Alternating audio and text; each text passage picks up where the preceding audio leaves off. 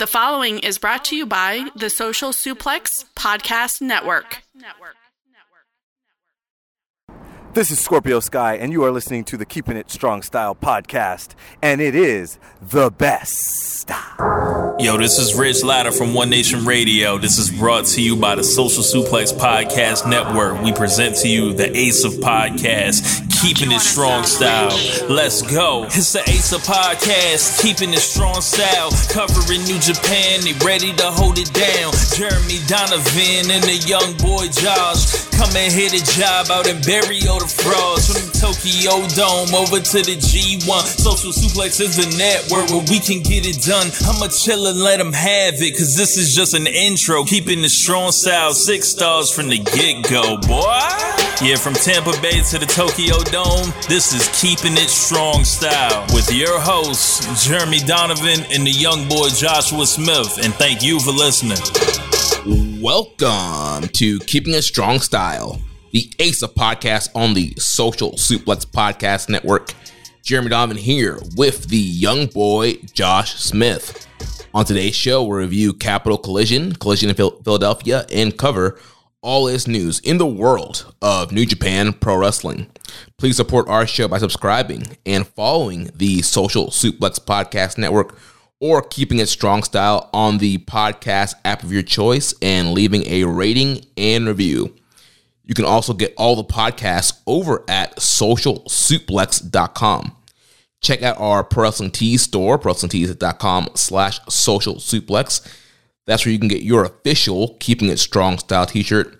If you enjoy this podcast, please consider making a one-time or monthly donation by visiting socialsuplex.com/donate and clicking on the donate button under the Keeping It Strong Style logo. This week's episode is brought to you by the NJPW EXT, the only browser extension for NJPWworld.com. Frequently updated and with features like dark mode, improved translations and layouts, custom and shared playlists, synchronized viewing parties, and much, much more. It takes NJPW World to the next level. You can visit njpwext.us today for details. Young boy, I got some news, man. We got a call from Gato.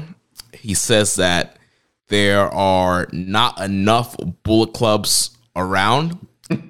He wants us to be the first podcast branch of the Bullet Club. So we are now Keeping a Strong Style Bullet Club.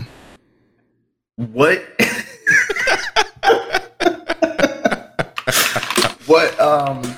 Pre-tell, what does this all involve? So we have to come for our own hand signal. We can't do a too sweet or the gun. those are taken. So we have to have our own hand signal. We gotta pick colors. I guess we'll stick with the red and black from our logo. So Bullet Club, red and black. That's who we are. We're Bullet Club Wolfpack. Yeah. I don't want to be in the Bullet Club. I've disparaged them a lot. But we're our own branch, so we run our own Bullet Club, so we can make it cool. Will we be able to get unfettered access to the talent involved in the Bullet Club to come on this show? I guess it depends how we align. Are we cool with Finley's crew? Are we cool with Jay White's crew? Are we cool with Fale's crew? It all depends. Can't we be like Switzerland, like the neutral Bullet Club, where everybody... Do we get paid for this? That's the big question. I gotta talk to Gato and see. Yo, I 100% was not expecting this bit. Like, I'm crying a little bit. This is so stupid. Oh man, yo, that might be the funniest thing you've ever done on this show. Thank you. Oh my god. No, but ladies and gentlemen, we are not part of the Bullet Club. We don't have our own unit. But there's a lot of Bullet Club stuff going on right now. Whoa. You're saying we don't got units. We don't have a Bullet Club unit. Oh, okay. Gotcha. Remember the time we went to we were at the RP Funding Center to watch Ring of Honor, and we're like everyone's dressed in Bullet Club gear, but they're also having a gun show in the same building, and people were very confused, like, "Oh, you guys want to go down that way?" Yeah. And we're like, "No, we're waiting to get into the show." To the rest. Oh no, the show's already happening. It's down there. The guns are down there, Patty. Yes, a lot of Bullet Club. All right, down that way. The thing I remember about that trip is when we pull into the parking lot and the parking attendant's like, we're paying for parking, and you're like, we're here to see wrestling. You know it's real, right? She goes, I know. Oh man. God. Yo, one time I was wearing my Bullet Club shirt, right? And I was down, we were in Ybor City watching I don't know, probably like what's the Evolve? No, it wasn't Evolve. It was FIP. Yeah, we were watching the FIP show at the Orpheum, and I'm outside catching a breath of fresh air, maybe doing a little puff on a little smoke, whatever. And this gentleman, this homeless fellow, comes up to me. He's like, "What's up, bro?" I was like, "What's up, man?" And he was like, "Yo, I fucking love Donald Trump, bro." And I was like, "All right."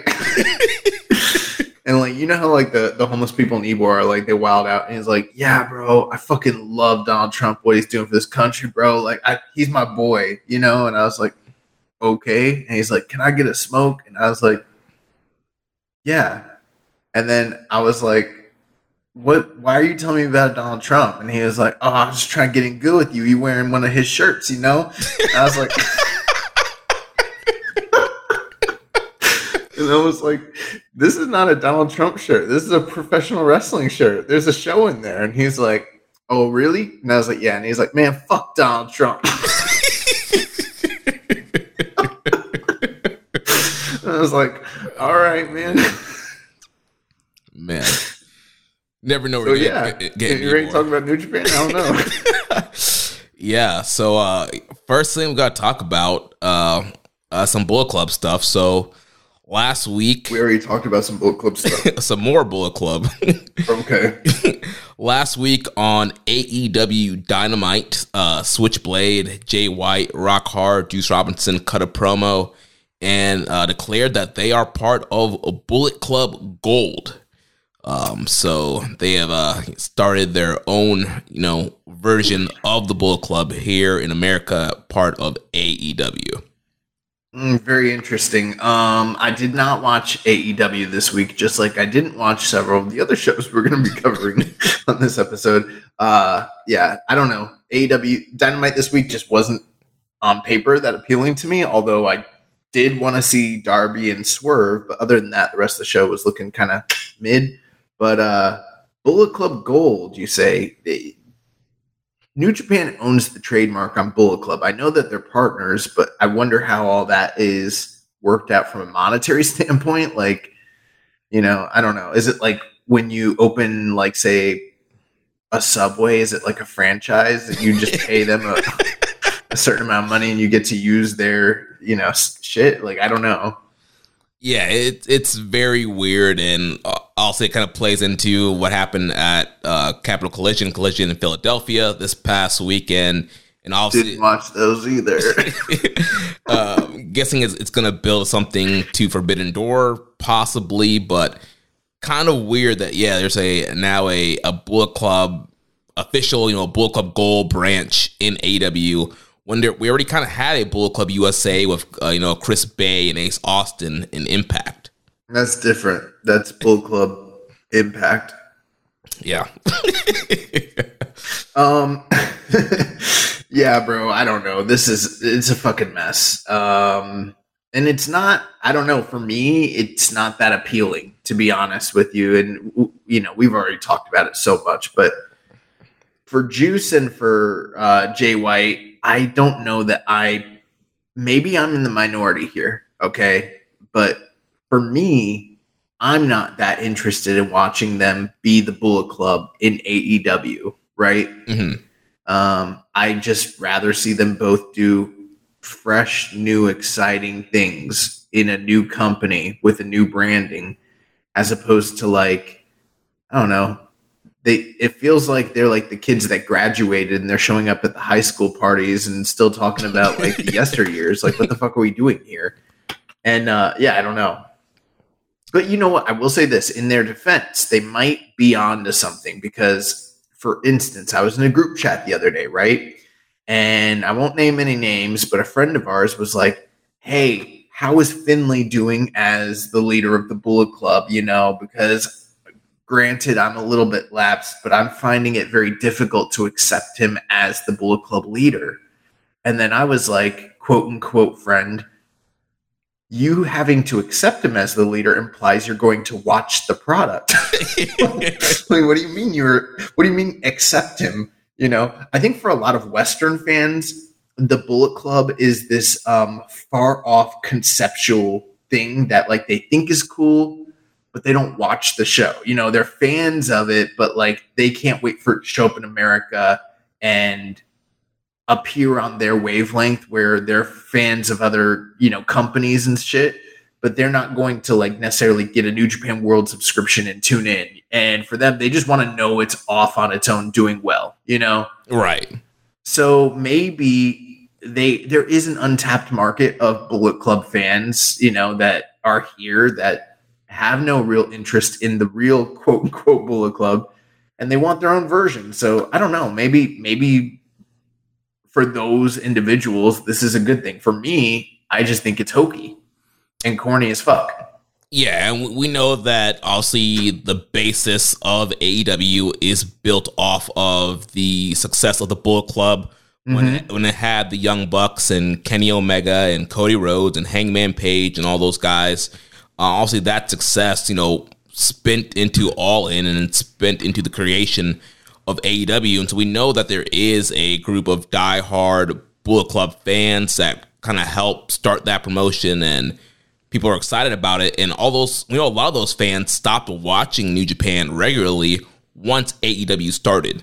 And so I think there is a large fan base where obviously they know what Bullet Club is. And like obviously Jay White was pretty big when they were still watching. So now now that they're left and Jay's here, they're like, oh yeah, we remember Jay White. He was a big deal when we were watching, and he was the leader of the Bullet Club, so he's the real leader. It is one of those things too where I every time we discussed Jay White's potential leaving from New Japan, the question was like, well, what do they do with him? And I mean, I definitely think that it was possible that he could have maintained the Switchblade character. In fact, very likely. But I just always had that feeling that both WWE and AEW might not know what to do with him next. Much in the same way it felt creatively, New Japan was struggling to figure out what was next for him. For us that were paying attention, I mean, the next logical progression was a babyface turn of some sort, which never came. But we were sort of all like waiting for that phase of his run in New Japan. It just never arrived. So now it feels like he's there. They don't know what to do with him. We're going to break out this Bullet Club thing. I don't know. Maybe they can cash in at Forbidden Door, like you mentioned. I don't have any faith that the bookers from multiple companies are going to be able to cleanly and coherently and in a satisfying manner tell a story here. New Japan hasn't even been able to do this on their own within the confines of their own booking as it pertains to the Bullet Club. And this is going on for a decade now. So I don't know how it's going to be expanded across, at this point, legitimately, we're talking about 4 or 5 different companies. It's because you've got the guys from PWA, you got the guys from New Japan. Well, I guess really it's only 4, but you've got 2 groups in New Japan, a group in PWA, a group in Impact, and then a group in AEW. That's 5 groups across 4 companies. That's just too much. Like, there's no point. It's redundant. Yeah, and Dave Finley was saying, Bullet Club Gold, Bootleg, Australia guys, they're out. They're not Bullet Club. Like, he's been, trying to trim down and kind of create his own version of his Bullet Club.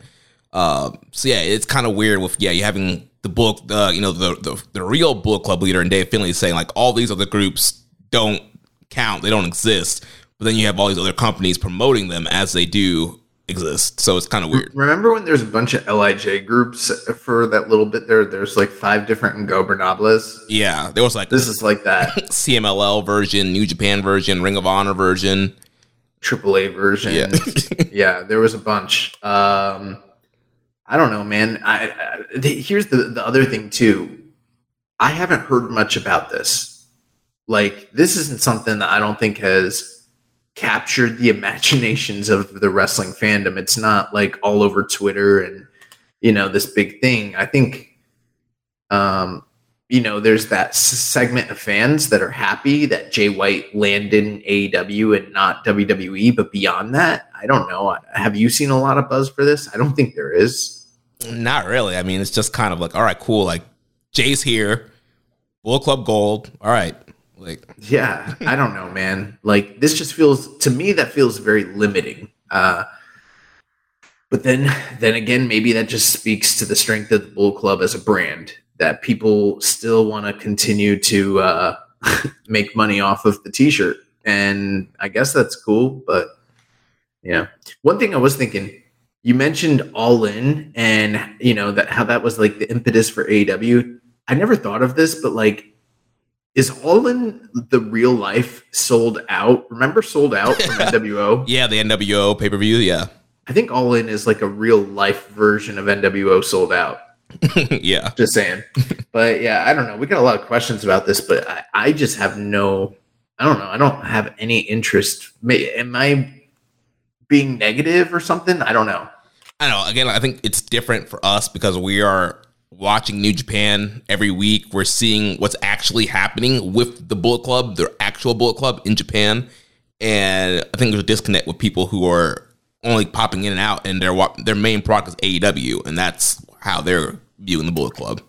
Well, there are going to be people that look at it on paper and they're going to say, well, you got a Bullet Club in Japan led by David Finlay, who haven't watched anything since his, turn.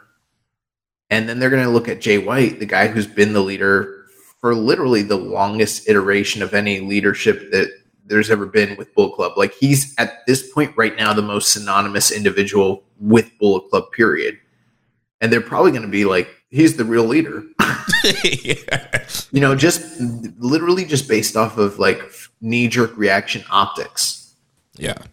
And I don't know, man. I don't know if I'm New Japan Pro Wrestling, if I want that sort of thing out there. The guy left, he signed with another company. I know it's like a partnership and like they're working together, but I don't know if I want to cut the legs out from underneath my new leader in Japan, who I'm trying to market undoubtedly as a Westerner to the United States at some point down the road. You would maybe want to make the Bullet Club name viable again for New Japan since they own it. And instead you're letting the guy that just left your company still represent that brand. And to what end? It's going to undermine the credibility of the Bullet Club that you actually have going in your own company. I do understand that maybe there's that idea that like, oh, that extra representation could somehow maybe get eyes on our brand. But more and more, it feels like the things that New Japan is doing in conjunction with AEW, you have to ask yourself, what is New Japan really getting out of it? And I have to argue and say very little. I think that that's the case with the Kenny Omega run right now. Very little of him holding the title and any title defenses he has in AEW convert people to paying customers that are paying attention or viewing New Japan. That's not happening.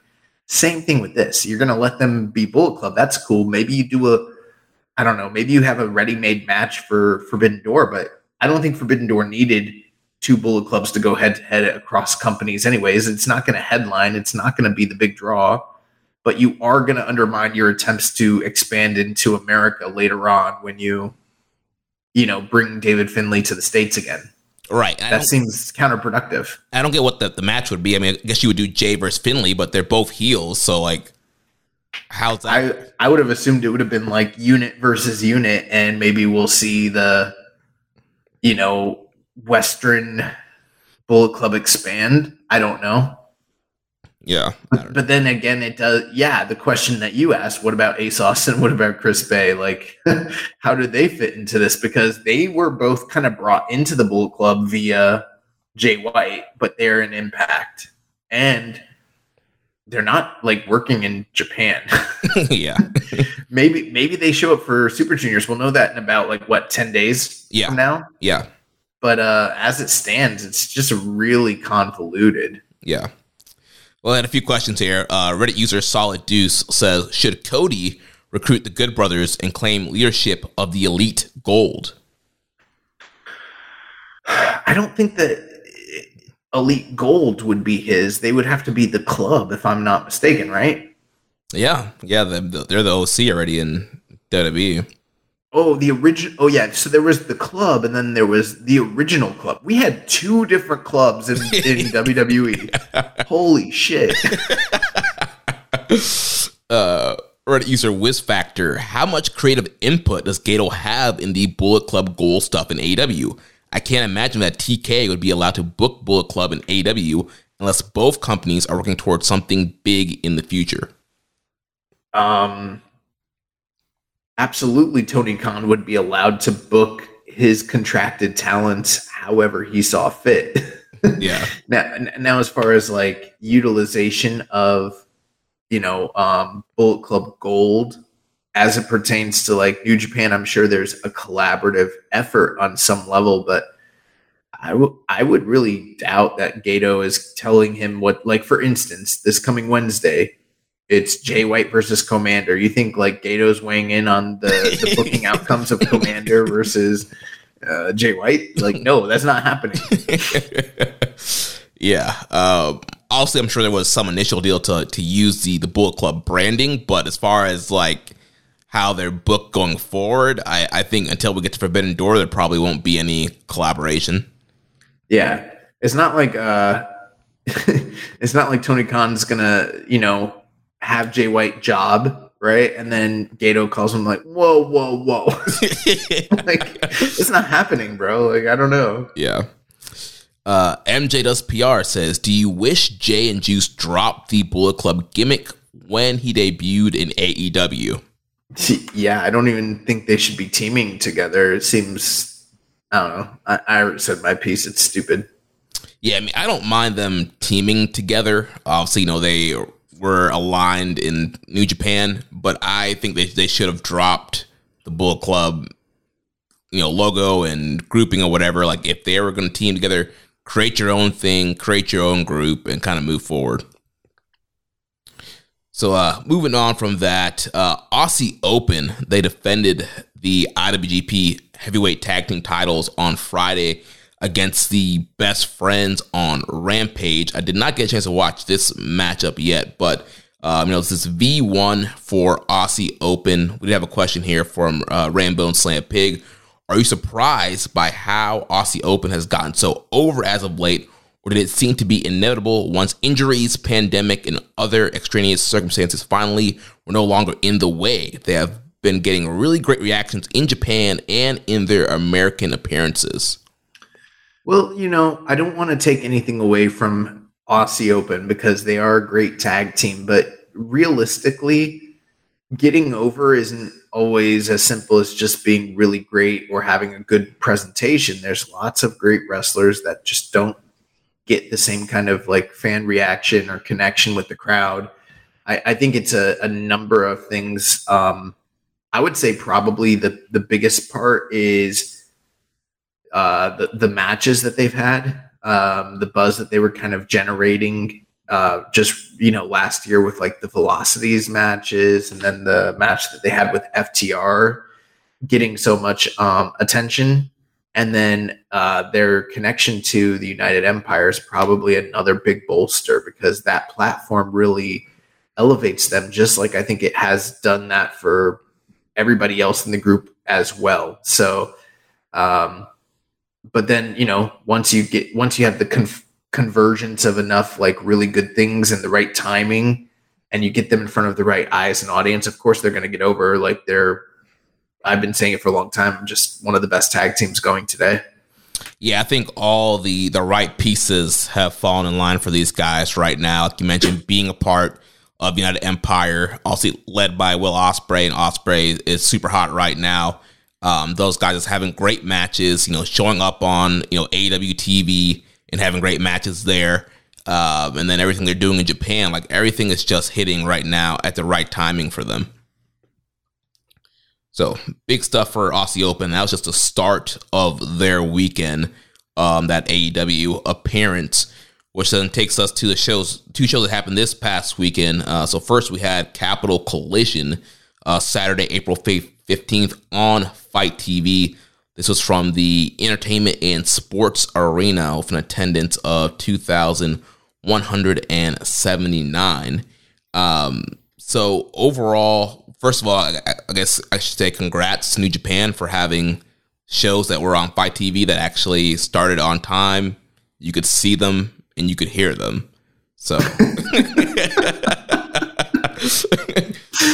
oh man, I noticed, like you mentioned, they did a little over 2,000 for the first show, and then unsurprisingly, they did around 900 and some change for the Philadelphia show, and I think that really speaks to what we were kind of discussing last week, how like the first show on Saturday night was a lot more loaded, just from an on paper presentation. I think that speaks to, when you compare the two shows, the first night was a lot more appealing, and I think that also is a big reason why it drew a lot more than the second night.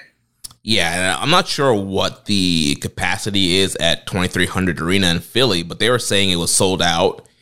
Standing room only. There were people standing in the back, so I'm not sure how they had it configured. I don't think that's accurate. I can check Twitter, but I was definitely keeping up with like the WrestleTix, and I mean there were still tickets available that you could buy. I don't think they sold everything out, but in today's modern age, when they say like something is sold out, that can have a lot of different meanings, Yeah. So I know this show, the DC show, wasn't sold out. There were still like, I think 600 tickets left for the DC show. Okay. You're right. I was probably looking at that show. Yeah. I didn't see a WrestleTix on the Philly show. Okay. Then disregard. But yeah, so they're actually, able to get these shows off without any issues. But I will say the just lighting of the show, because it didn't sold out, the crowd, they kind of darkened the crowd, and just the overall look and feel of the show. It didn't feel like a major pay-per-view. It's kind of like, remember when we were at the G1 in Dallas and they had that super kind of like small stage setup?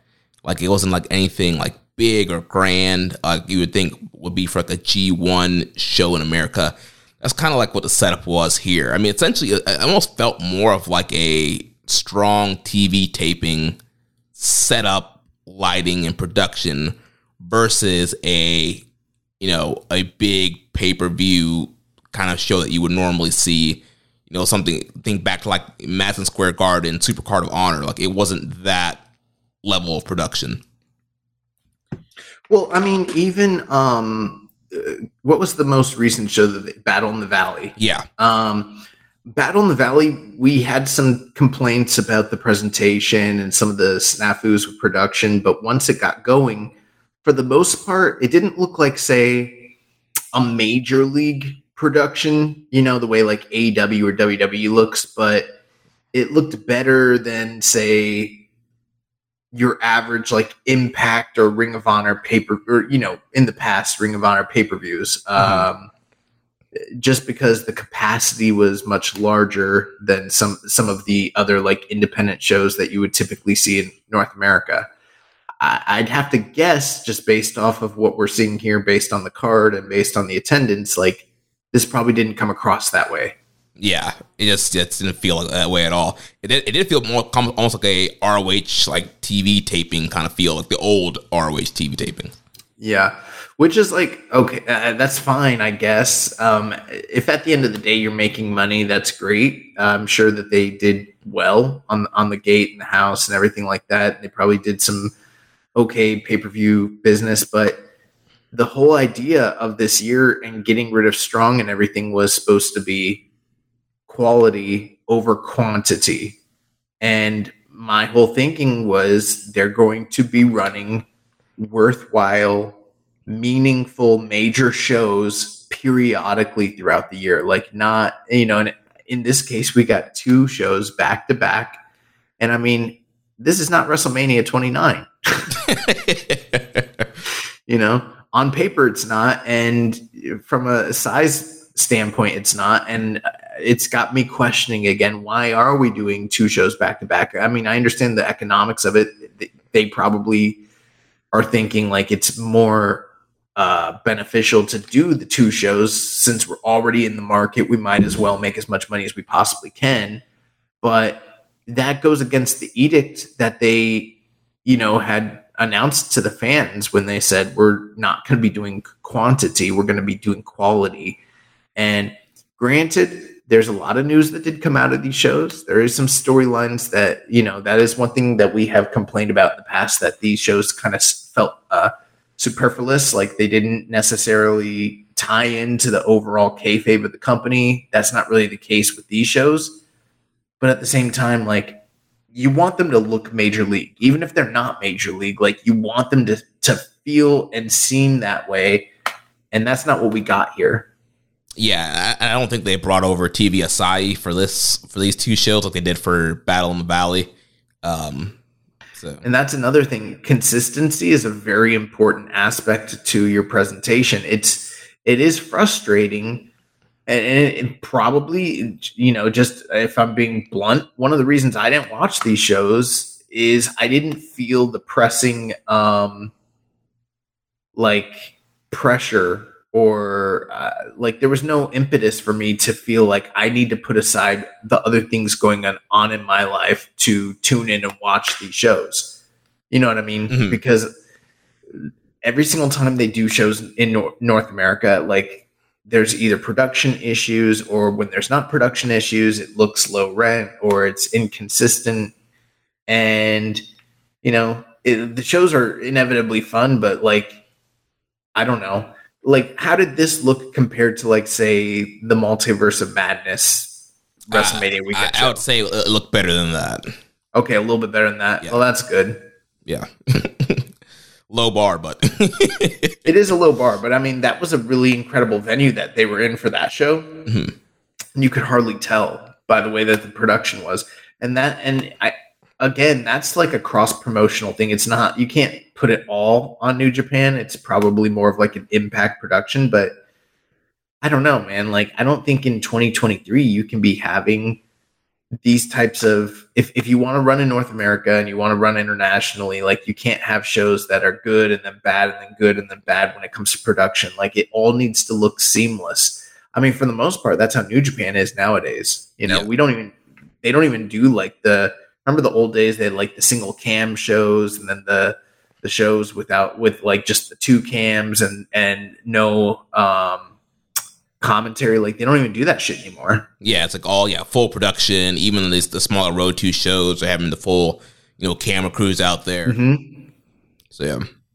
And then when you kind of compare that to like, say, I know this is a little unfair, but like when you compare New Japan's production across the board, including domestically, against like, say, Pro Wrestling Noah, it pales in comparison. And Pro Wrestling Noah doesn't generate even a fraction of the income and money that New Japan does.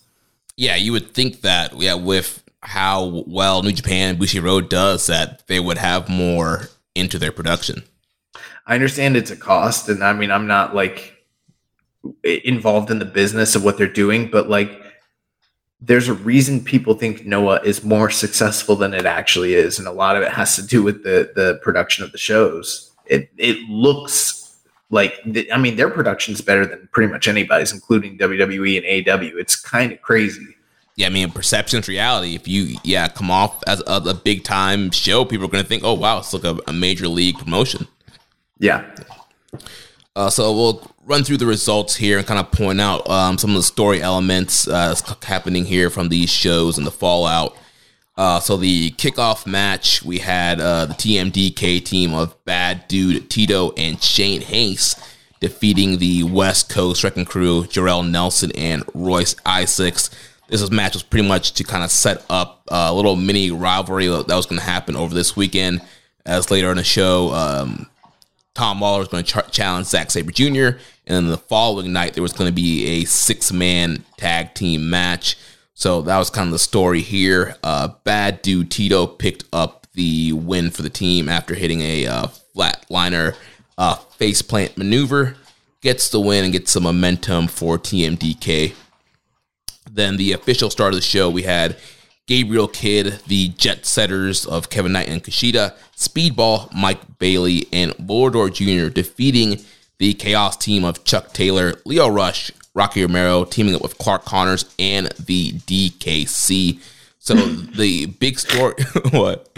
They're still acting like the best friends are in Chaos. I mean, I guess they say they are. All right. But the whole story of this match was if Volador Jr. could pin Rocky, Rocky would give him a title match in CMLL. We know that feud's kind of been going on for majority of this year, and it seems like they've been really building angles between CMLL and what they've been doing in New Japan. What are your thoughts been on them kind of doing this kind of cross-promotion thing for this rivalry? I mean, I think it's really great, but it's also not something that I think is on the radar of your average wrestling fan in general. But that's at no fault of the company. I mean, they can only do what they can do to try. I mean, for whatever reason, Lucha Libre is just one of those things that hasn't totally connected with, like a U.S. audience the way that like Puroresu has. And it's kind of strange because it's, just across the border. Mm-hmm. But there is a kind of a barrier, like a tough barrier of entry to like actually tune in and watch the shows. I mean, you have to go to like a blog and follow all these crazy convoluted instructions, even just to find accessibility to CMLL and AAA. So it's kind of difficult, but I think Rocky's been doing a fantastic job really promoting his efforts down there. And it looks like he's having a blast. And I know the first match that they had where he won the title is one of my favorite matches for Excursion Match of the Year that we've had all year. And I mean, they've done a series of matches, but most of them have been like multi-mans. We haven't gotten the big singles rematch between them for the title yet. And so it looks like that's on its way. And I think that's cool. I mean, I love the idea of them cross-promoting across multiple promotions, title stuff like this. And that's really cool. I just don't know if it's something that is translating to the general fan. I don't know if they're converting people from watching New Japan or watching Impact and then tuning into CMLL. But at the same time, I don't think it's as detrimental as some of the things we've seen between AEW and New Japan this year. Yeah, I definitely, when these guys were in there wasn't as much like crowd heat for this long like blood feud rivalry that's been going on. I don't think people are fully in tune, but there is definitely some back and forth with promotion. These guys going back and forth between CMLL and New Japan. And so, yeah, it's pretty cool that they've been doing some cross, promotion for that rivalry. Well, also keep in mind, Rocky's not a heel in New Japan. Right. I don't even know how many people are aware he's working heel right now. Right, which is also weird because, he's like, big heel in Mexico and CMLL, and he comes back to New Japan, and he's out, shimmying with, Chuck Taylor and Leo Rush. Yeah, but, I mean, there's definitely that's not uncommon, that guys will work different gimmicks or different heel-face alignments depending on what company they're in at that time. Yeah. So this was a really fun opening matchup. These New Japan America multi-man tags are usually always pretty good, and you had a lot of great, fast-paced high flyers in here. So a really good matchup. Towards the end, Volador was able to pin Rocky, so he will get his title shot in the future. And then post-match, Clark Connors, he was frustrated and he beat up the DKC and left. So, commentary was shocked. Everybody's kind of shocked that Clark Connors did this big turn, attacked his LA Dojo stablemate in the DKC. Yeah, but the thing I got to ask you, Jeremy, okay, if you were living in the dojo, don't you feel like DKC would kind of be the one you'd want to take your frustrations out on? Doesn't he just kind of give off that vibe? Yeah. Like, I don't really think that means anything. Okay. Like this, I'm pretty sure DKC had that coming for a long time. It's been mounting. So then after that, we had David Finlay defeating AR Fox. This was AR Fox's first New Japan of America appearance. Really good. AR Fox is incredible. Was flying all over the place.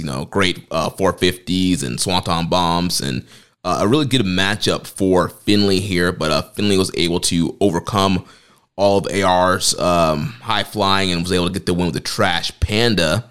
Then post match, he got on the mic and he called out Clark Connors and said, this company has been overlooking you. They haven't been using you properly.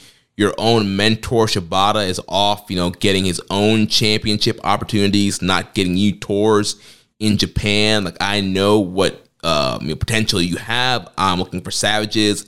I'm not looking for guys who can sell t-shirts, who want to be cool and throw up a hand signal just to be cool. Like, I'm looking for savages, people who are going to win championships, people who are going to be vicious. That's my Bullet Club. And then him and Clark Connors throw up the Too Sweet, and Clark Connors officially joins Bullet Club. Couple quick questions. So what was the fan reception to David Finlay in the U.S. like after, because it's the first time we've seen him since he really turned back at Battle in the Valley? Yeah, I mean, he was getting big boos throughout the whole match. The crowd definitely wanted AR Fox to win the match. They were behind AR Fox, and they were booing Finlay, booing him through his promo. They were chanting Jay White at him. So definitely that audience was aware of what's going on in AEW. Interesting.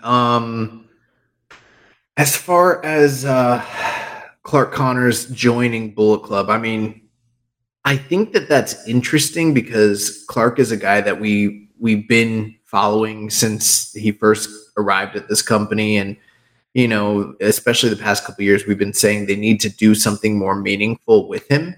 And going to Bullet Club it's an opportunity. But for most of the recent guys that have been brought into Bullet Club, Finlay kind of, he's an exception, but a lot of the guys they've kind of just brought into Bullet Club usually doesn't do much for them at this point. You know what I mean? Yeah.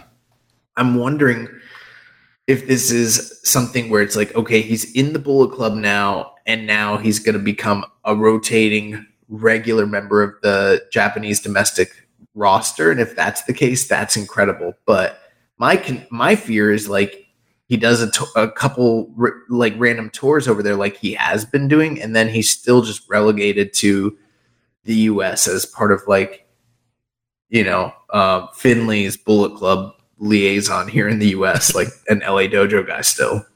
Yeah, it did seem like they were trying to position him as Finlay's like a right-hand man. So I'm hopeful for that will lead for him to be doing some more tours. I know Super Juniors is coming up, so maybe he'll be in that tournament. But yeah, I'm hopeful that this would lead to more tours in Japan. From a storyline standpoint, David Finlay had already announced that he had a hand-picked replacement for ELP. Is this that hand-picked replacement or no? I don't know. I mean, he said, going into the show that he had somebody, and then the following night, Finlay and Clark were also scouting people in the Philadelphia show. So right. I don't know if Clark was the guy or if we're going to see more people joining. I get the feeling that there is no guy, like just like there was no Mall in Chaos. You know what I mean? Yeah.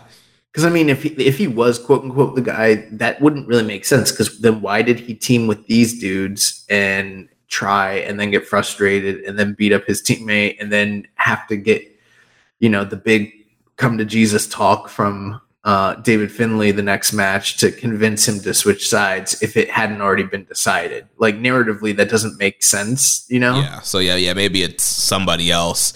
But my feeling is like he probably is the guy that, like, it's not necessarily the story's not being told in the most logical manner, you know? Yeah. Finlay, he's saying, the Australia guys are out. So your boy Liber Lucci. He made whoa. Don't besmirch Liber Lucci, okay? Caveman all those guys Finlay's saying they're not Bullet Club. Well, he's gonna have to talk to the tribunal, okay? He's gonna have to talk to Prince Devitt. He's gonna have to talk to Tama Tonga, and he's gonna talk to the big man, Underboss? The OG. Huh? The underboss? No, Luke Gallows. Oh, that big guy. No, yeah, he's gonna have to talk to what's the guy's name you just said? Vale. He's gonna talk to Fale. He's got to talk to the founders and see if they approve it or not. Yeah, I mean, it kind of sounds like Fale's out too. I'm not sure. How can Fale be out of the Bullet Club? Dude, Finley's making changes. He's getting rid of the dead weight. He wants savages. He wants killers. And he said, if you don't meet my standard, you're out. He should bring Abdullah into the Bullet Club. I mean, that's that savage level right there. I think that's what he's looking for. Yeah. So then after that matchup, we had the NJPW World Television title on the line. Zack Sabre Jr. defended and defeated Filthy Tom Lawler, 13 minutes and 12 seconds. Also, we know that the history with these guys from the G1 and historic crossover. So this is kind of continuing that rivalry that started in Japan. One of the best matchups of the night. Really, really good technical match. And then especially when it got down towards the end, these guys were just sprinting. Really great submission and near fall attempts. But at the end, Sabre was able to catch Tom with the seatbelt and get the win and retain the title. Nice. I'll have to check that out. Good news, it will be made available for free because it's a TV title match. Yeah. Then after that, we had Tomohiro Ishii defeating El Desperado. No real story for this matchup. A rematch from their 2020 New Japan Cup match. Another great singles match. Awesome matchup here. Despy got a lot of really great near falls on Ishii. There was one point where I thought he was going to beat Ishii. He almost hit the double Pinche Loco, but Ishii was able to come back, hit the Brain Buster, and get the win. So then following that, we had Rock Hard Juice Robinson scheduled to take on Fred Rosser. But going into this match, Fred had invited Juice's wife, Toni Storm, to the show. He had a front row seat for her, a sign that said Toni Storm. So Fred came out first, and then Juice jumped Fred on the roster, pile driver on the stage. He took his belt off, and he was whipping Fred Rosser, and pretty much just beating this man all up and down the arena. Gets him in the ring. He puts a bunch of coins in his hand, hits him with the left hand of God, and then he tells Rosser to keep his wife's name out of his mouth, Will Smith style. And they rule it a no contest, and Juice leaves this man, Fred, looking like a geek. That doesn't sound good. I don't know. Yeah, I don't have much to say about that. I guess this is the way that they wrote off Juice Robinson in kayfabe from the rest of the tour, essentially, the mini tour, the weekend. Yeah, and also there was no interactions with Juice or Finlay, with Juice being Bullet Club gold. So he still wore the Rock Hard stuff and Bullet Club, but there was no interaction between him and Finlay or Clark Connors. Well, so far on screen, they've had no interaction. It's assumed that they are on the same team just because back at Battle in the Valley, Juice Robinson came out and interfered on behalf of Kenta, and then later on, David Finlay was inducted into the Bullet Club, shortly thereafter. but we haven't actually seen them on screen together or interact in any way. So at this point, I think it's safe to assume that they're, he's gold, that's an official thing, and then the regular Bullet Club is Finley. Yeah. Doesn't that feel exhausting to like do like a breakdown of this, Yeah, like who's in what group, and that's not fun. Oh man. But following that, we had just 5 guys, Sanada and Yoshinobu Kanemaru. They defeated Hiromu Takahashi and Tetsuya Naito. Great crowd reactions for Sanada, first time as just 5 guys in the States, and also great reactions for Hiromu and Naito. Ton of Daryls in the crowd, and we know we have an upcoming junior title match with Hiromu defending against Kanemaru, and then it seems like Naito could be a potential future challenger, and if Hiromu beats Kanemaru, he'll be the first challenger for Sanada. So kind of building up what's happening in Japan here. Kanemaru was able to get the pin on Hiromu. So going into the title match coming up on April 27th on the Road 2 show, Kanemaru has a pinfall victory over the champion, and it leads some doubt to whether Hiromu can beat Kanemaru to get to Sanada. And we had some questions here. Grunty Dot says, in 2020, Evil won the New Japan Cup, left LIJ, and beat Naito and Okada on the way to winning the title. His first challenger was Hiromu. Is Gato just redoing the same angle with Sanada in 2023 and hoping for a better result? I mean, somewhat. But I mean, at the same time, they were both part of LIJ. You know what I mean? Mm-hmm. Like, I feel like it's a little bit of a logical story to tell in the fact that they were all LIJ members. So they might have similar, first, if it's going to be infighting between the group. I mean, I think Hiromu makes a lot of sense for both guys to be their first challenger or whatever. Right. And even though Sanada didn't attack them or turn heel, these guys still, feel a little bit betrayed and upset that he just up and left and started his own group. So yeah, it definitely makes sense for them to, start a feud with these guys and build up to a big Sanada and Naito title match. And at the same time, I mean, and maybe this isn't something people want to hear, but Sanada is not being geared up for a long-term title run.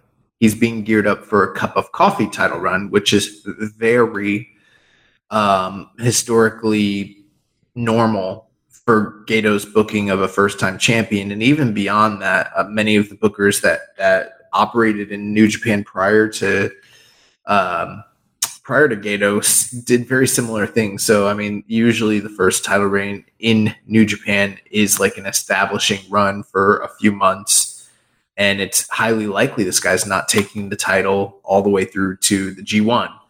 With that being said, you normally want to put the champion, a new champion, in there with somebody that they can beat, but also have a really great match. Like for instance, this wasn't a title defense, but like when Jay White first won his title, the first major match that he had in a singles capacity was at the anniversary show with at the time junior Jay White or Will Ospreay. Yeah, and that was a match that he was absolutely going to win because it's a junior and it's a guy that was from his previous stable.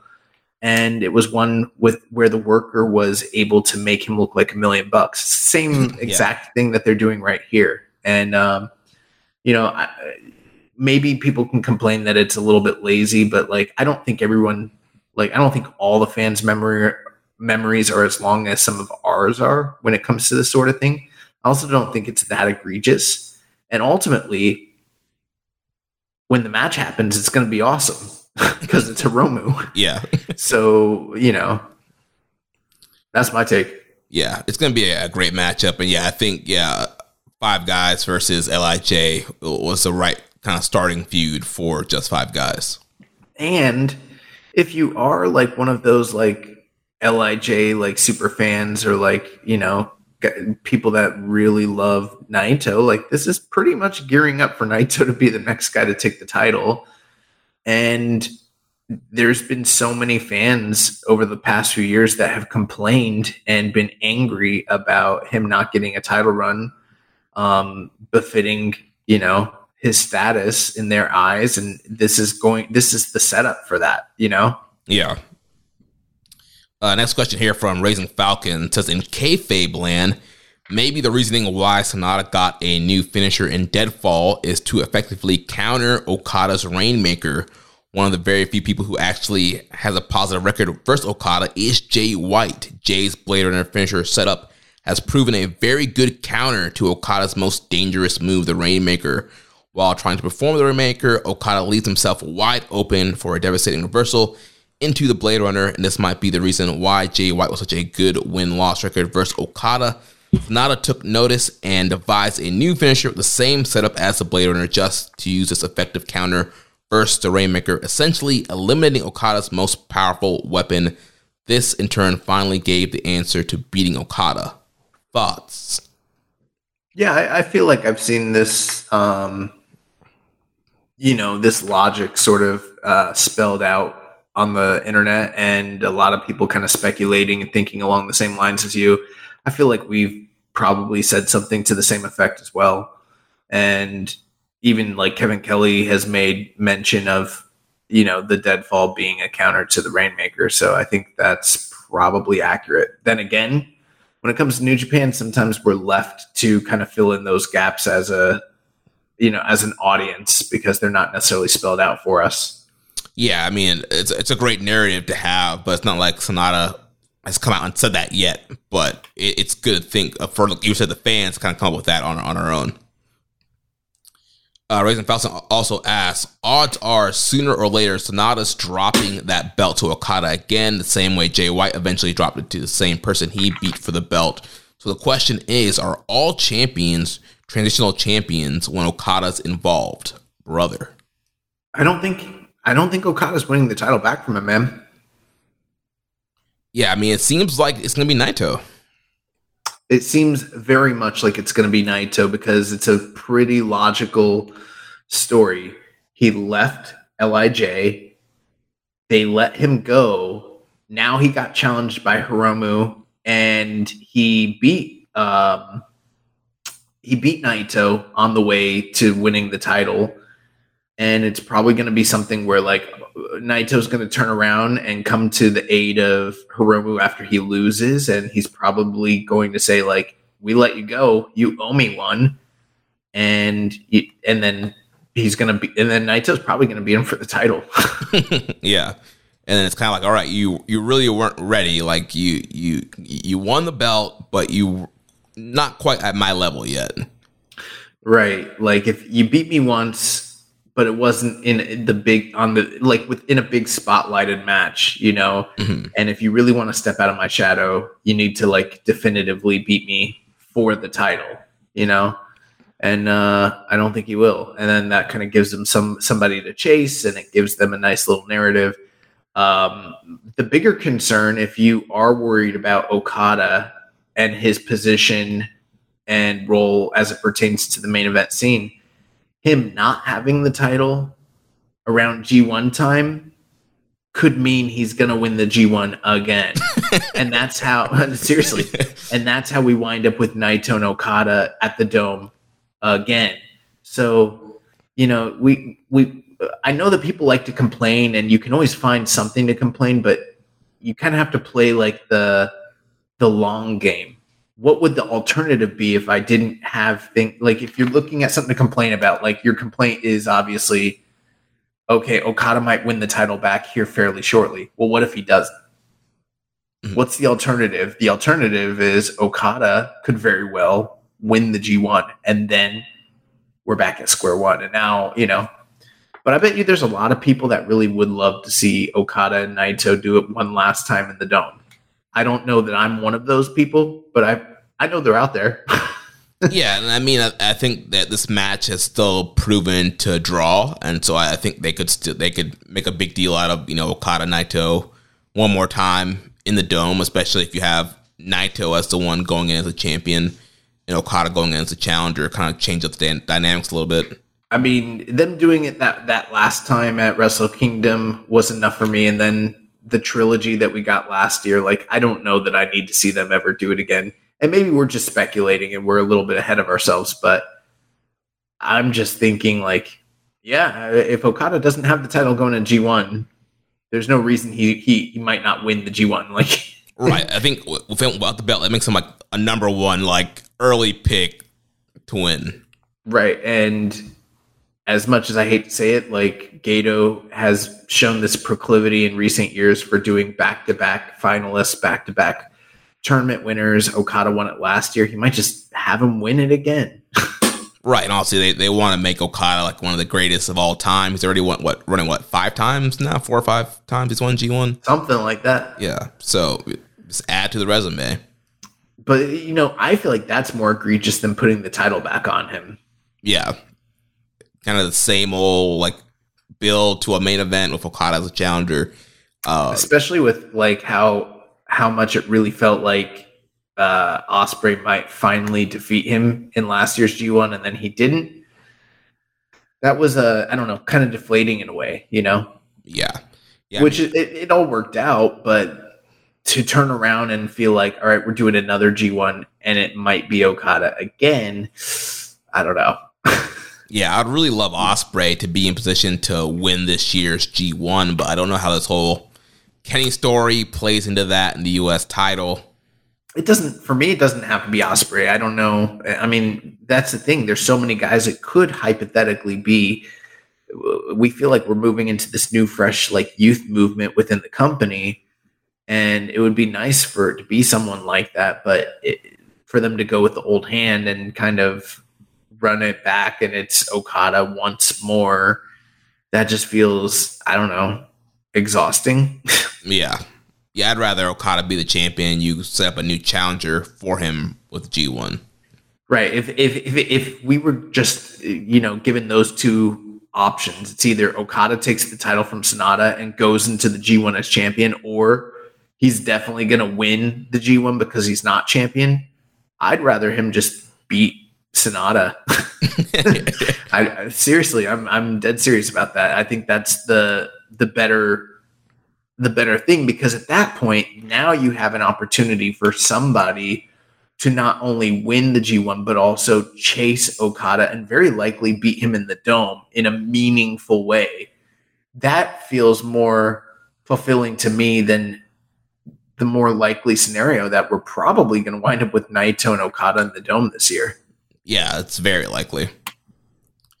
So moving on, the semi-main event, we had the strong openweight title on the line. Kenta defeated Eddie Edwards. A lot of history here at these guys from Pro Wrestling Noah. Eddie did some tours there in Noah back in the day when Kenta was there. All right matchup. It's very similar to what we've been talking about with Kenta, where you get glimpses of that 05 Noah Kenta, the chops and the slaps and the kicks, but then you also get a lot of the, 2023 modern day Kenta with the ref bumps and the cheating and the shenanigans. And so we got that here towards the end of the matchup, and Kenta hit a low blow and was able to get the go to sleep, also hit him with the belt before that, got to go to sleep and pinned Eddie Edwards.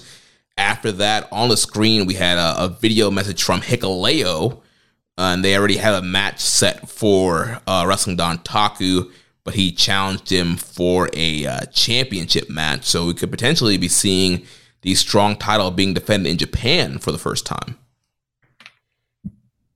Yeah. I mean, there was a time and place where this would have been an all-time, like, Noah Dream match. I don't know if this show is one of those. What did you think of the match overall? I mean, overall, it was fine. I don't know.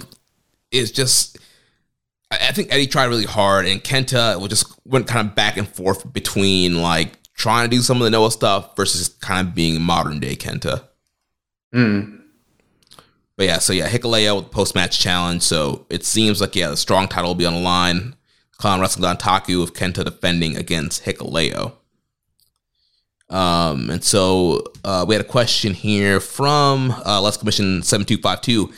At this point, is it go away heat from Kenta? To me, it is because of how much of a talent he is still, but haven't delivered in his matches unless it's against Zack Sabre Jr. Anyone else he faces, he cheats and feels like a troll by having an actual fight, but then always cheats at the end. It's not a House of Torture go away heat, but I can see him being the old Kenta, or at least the Kenta we got when he first came into NJPW and delivered in his G1 matches that same year, unless he breaks away from Bullet Club or becomes a face.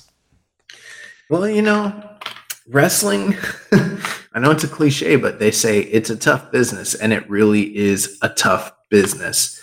And, one of the things that wrestling fans don't always acknowledge or take into consideration is like every bump, every match, it takes a toll on these guys, and we watch them year after year and moment by moment slowly deteriorate. I mean, there was the video that we shared earlier today where Will Ospreay was giving a health update and talking about the deterioration of his own health, even in these most recent years where people are saying he's an all-time talent, having the greatest work of his life, and he's talking about how he can't do the majority of the things he used to do, and his quality of life is depleting and his body is breaking down.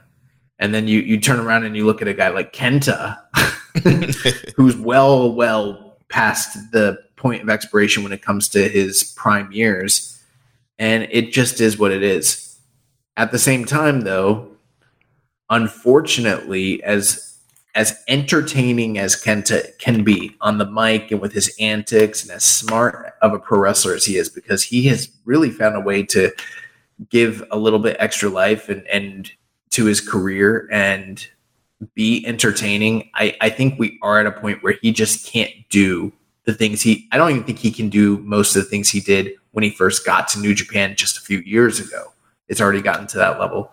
So yeah, I think a lot of people are probably not happy with him. At the same time, you're not really supposed to be. He is a heel after all.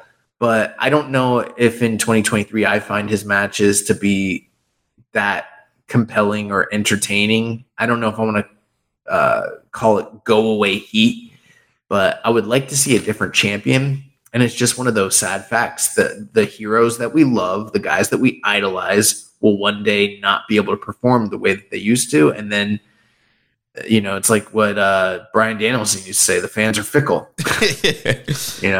but it is true. Like, we're putting down the dollar for entertainment, and these guys have to find a way to entertain one way or the other. And after a while, they just can't do what they used to be able to do.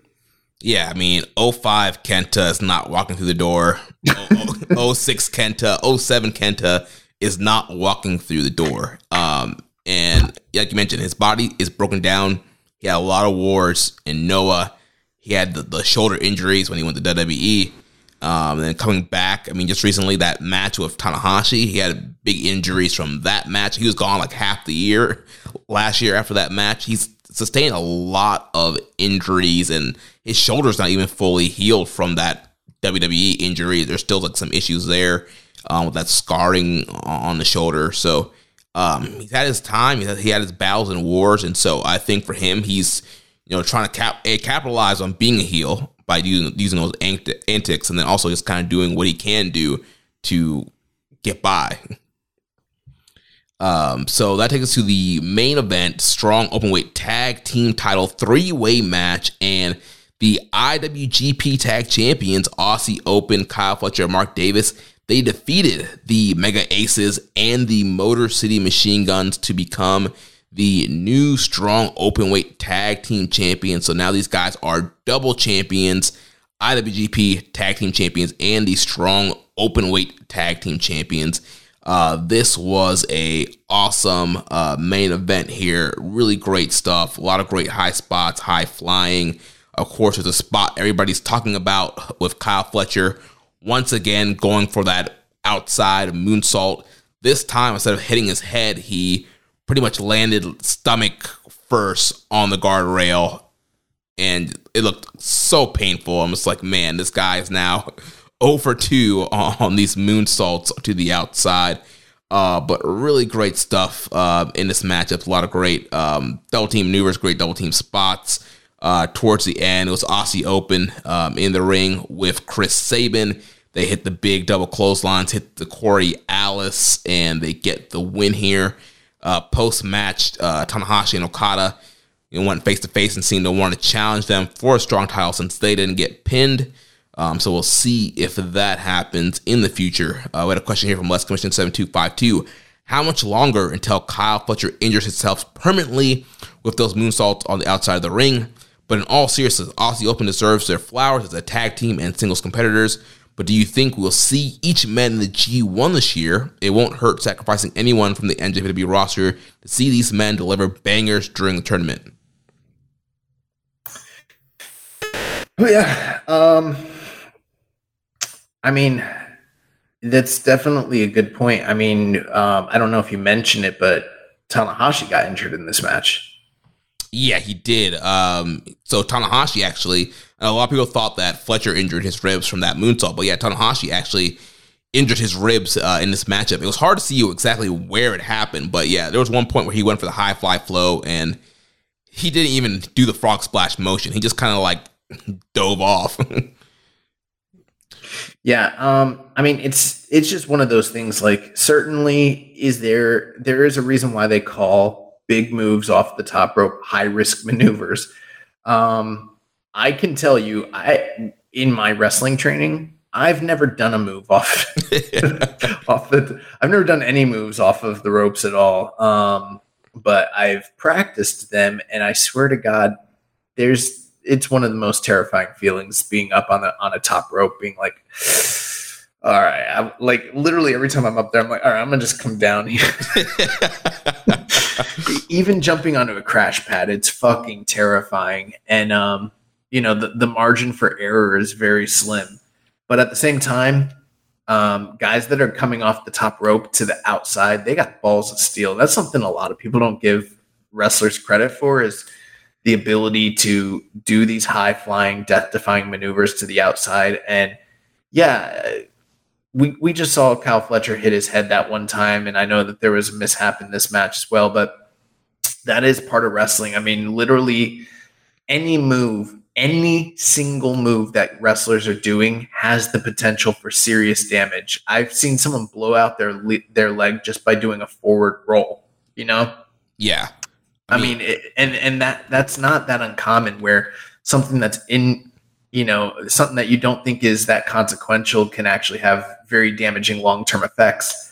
But the guys that are doing these moves to the outside, they're highly trained. They're very experienced with it. They're not backyarders doing it for the first time ever. They know what they're doing. And is there a chance that they could get seriously injured? Yes, there is. But that's the case with a body slam. That's the case with a snapmare, an Irish whip. It really doesn't matter what they're doing. There's always going to be that presence of danger in the midst of it. Yeah, I remember a few years ago, Pac broke his ankle on the baseball slide or whatever that was. He got hurt on that. I don't even remember that, but I'm sure. Yeah, it was in when he was still in doing the King of the Cruiserweights thing. But yeah, so unfortunately for Fletcher, the guardrails were really close to the ringside here, and so I'm sure he thought he had it measured correctly. But yeah, luckily from now it seems like he's not hurt, so good. We've seen people break their ankles doing moonsaults to the guardrail, so luckily Fletcher was okay, was able to continue the match. But in a kind of crazy way, kind of harkening back to the match where he hit his head, like he got hurt to the rail, that fired him up more, and then he goes on to win a title. So it kind of fit in for what's been happening with them.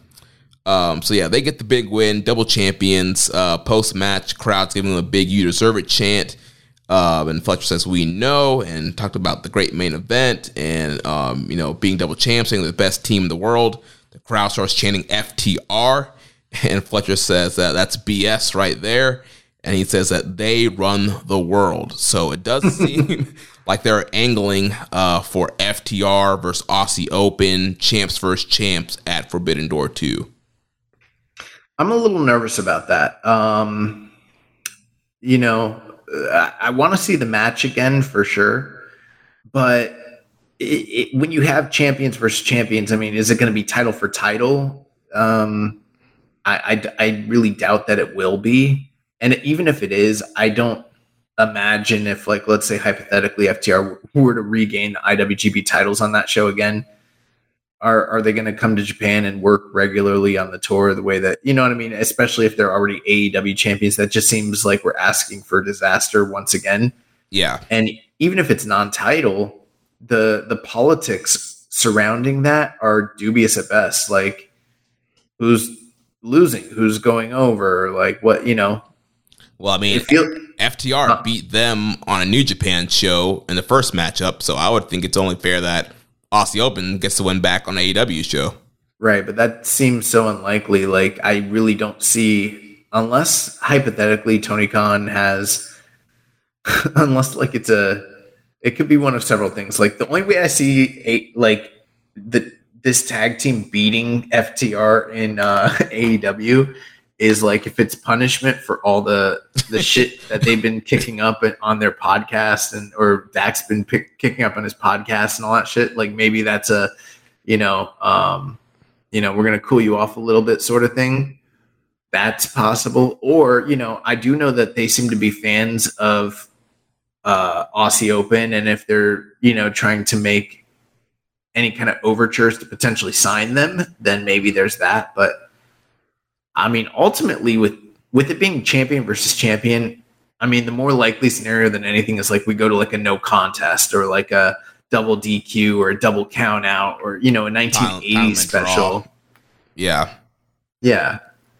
So I don't know. I struggle with wanting to see that match unless it's a situation where they're not both champions. That seems to convolute things. Yeah, I mean, you could have Aussie Open go over because they'd be the champs to get a title match, and then you do a rematch on Dynamite or whatever. And Tony Khan's going to let his champions lose to the IWGP champions in a non-title match. Like, I really don't see that happening. Well, if it's going to build to a title match where FTR defends the AEW tag titles and then beats them, I mean, I could see that. I don't. If history tells me anything, like, that's just probably not going to happen. Like, New Japan's gotten a little homemade by AEW almost every step of the way in their partnership. And I mean, it is a case where New Japan's the B-side, especially on those Forbidden Door shows where it seems to primarily be booked by Tony Khan. I don't see him letting his champions lose for anything. Yeah, I guess we'll have to see what happens going forward. But yeah, that's what they're teasing FTR Aussie Open 2. So, leading into the next show, like you mentioned. One other thing I did want to point out, I think with them holding both belts, the idea or argument that the strong tag team titles become even less, valuable or purposeful becomes more abundant at that point. Yeah, I think they should unify them and just claim them as one championship. Well, I mean, at that point, you just defunct the strong titles. Yeah, I think they should. Yeah. So going to the next show, like you mentioned, Tanahashi got injured, so he was pulled from the show.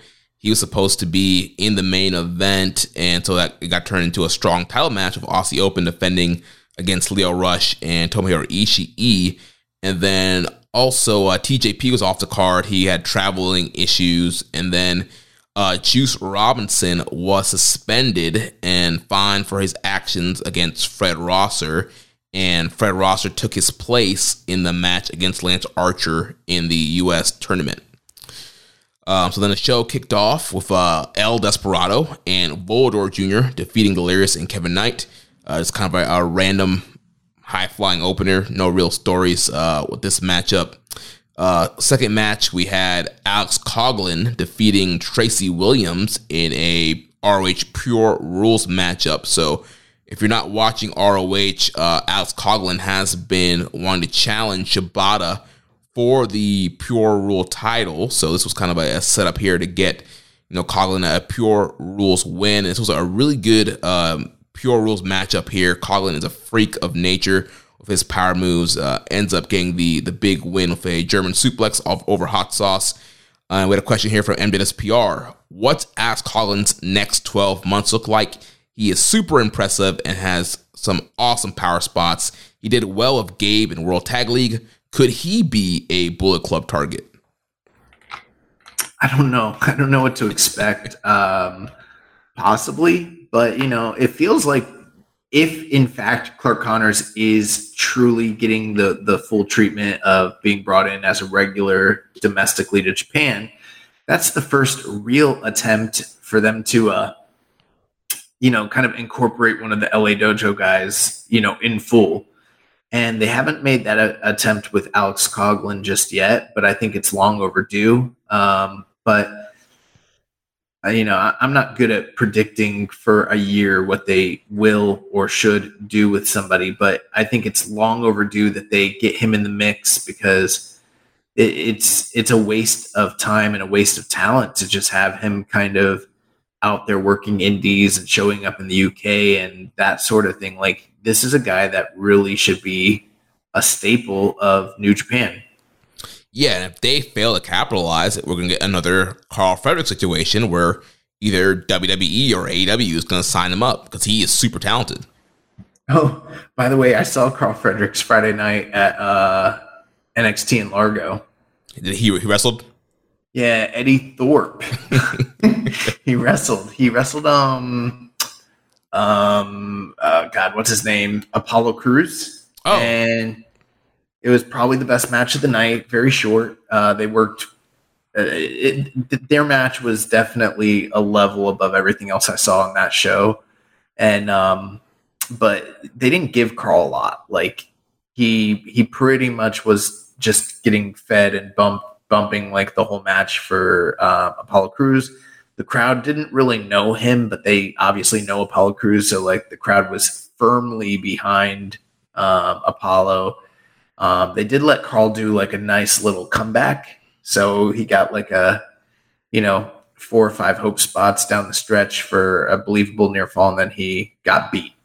So, but they worked really hard. They worked really well. Me and my buddies, we were kind of like joking. We are like, it's a Dragon Gate versus New Japan match, but yeah. Nice. And if people want to learn more about how Carl started in wrestling, we did interview Carl during the pandemic. So go back on the archives, check out that interview with Carl Fredericks. I was trying to go hard for Carl during the match, and my girlfriend's brother was with us, and he was like, "Do you actually like that guy, or are you being like funny?" Because he didn't know if I was just being sarcastic, and Yeah. And I was like, "No, I like Carl Fredericks a lot." And he was like, "I thought his name was Eddie Thorpe." Oh man, that's hilarious. So I mean, I don't want every LA Dojo guy to join the Bullet Club, but I mean, at this point, it might be the only sure bet to get them in Japan. But so moving on to the next match. First, Dave Finlay and Clark Connors came out. Connors wearing a Bullet Club shirt now. Finlay got on the mic and said he got rid of the disloyal El Phantasmo last week, and he's upgraded by replacing ELP with Connors. He said, if you're not loyal... So he is the guy. I guess so, yeah.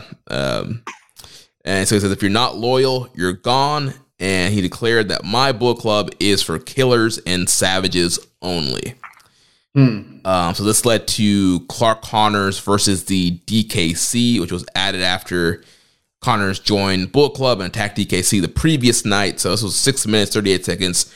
Pretty quick matchup with Connors, pretty much getting the better of DKC.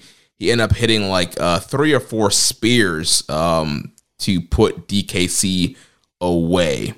And lots of questions here about Clark being in Bullet Club.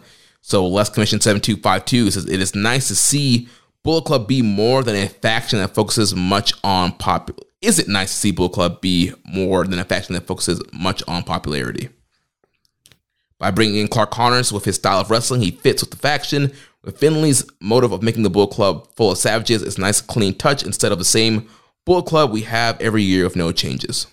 That is the one thing I will say. I think it's good that we are getting something fresh and unique, even if the branding isn't changing. The message and the idea behind what it represents is totally different than what we've seen in any other iteration, which is nice.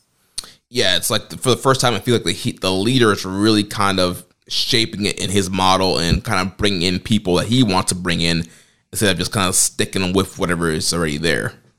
Yeah, the other thing too is like if I'm David Finlay and I'm seeing what's going on and I'm realizing like, yeah, all these other brands are kind of undermining my push, I'm going to do everything in my power to differentiate what I'm doing to really establish it and get it over so that there's no confusion about what's actually going on, you know? Yeah.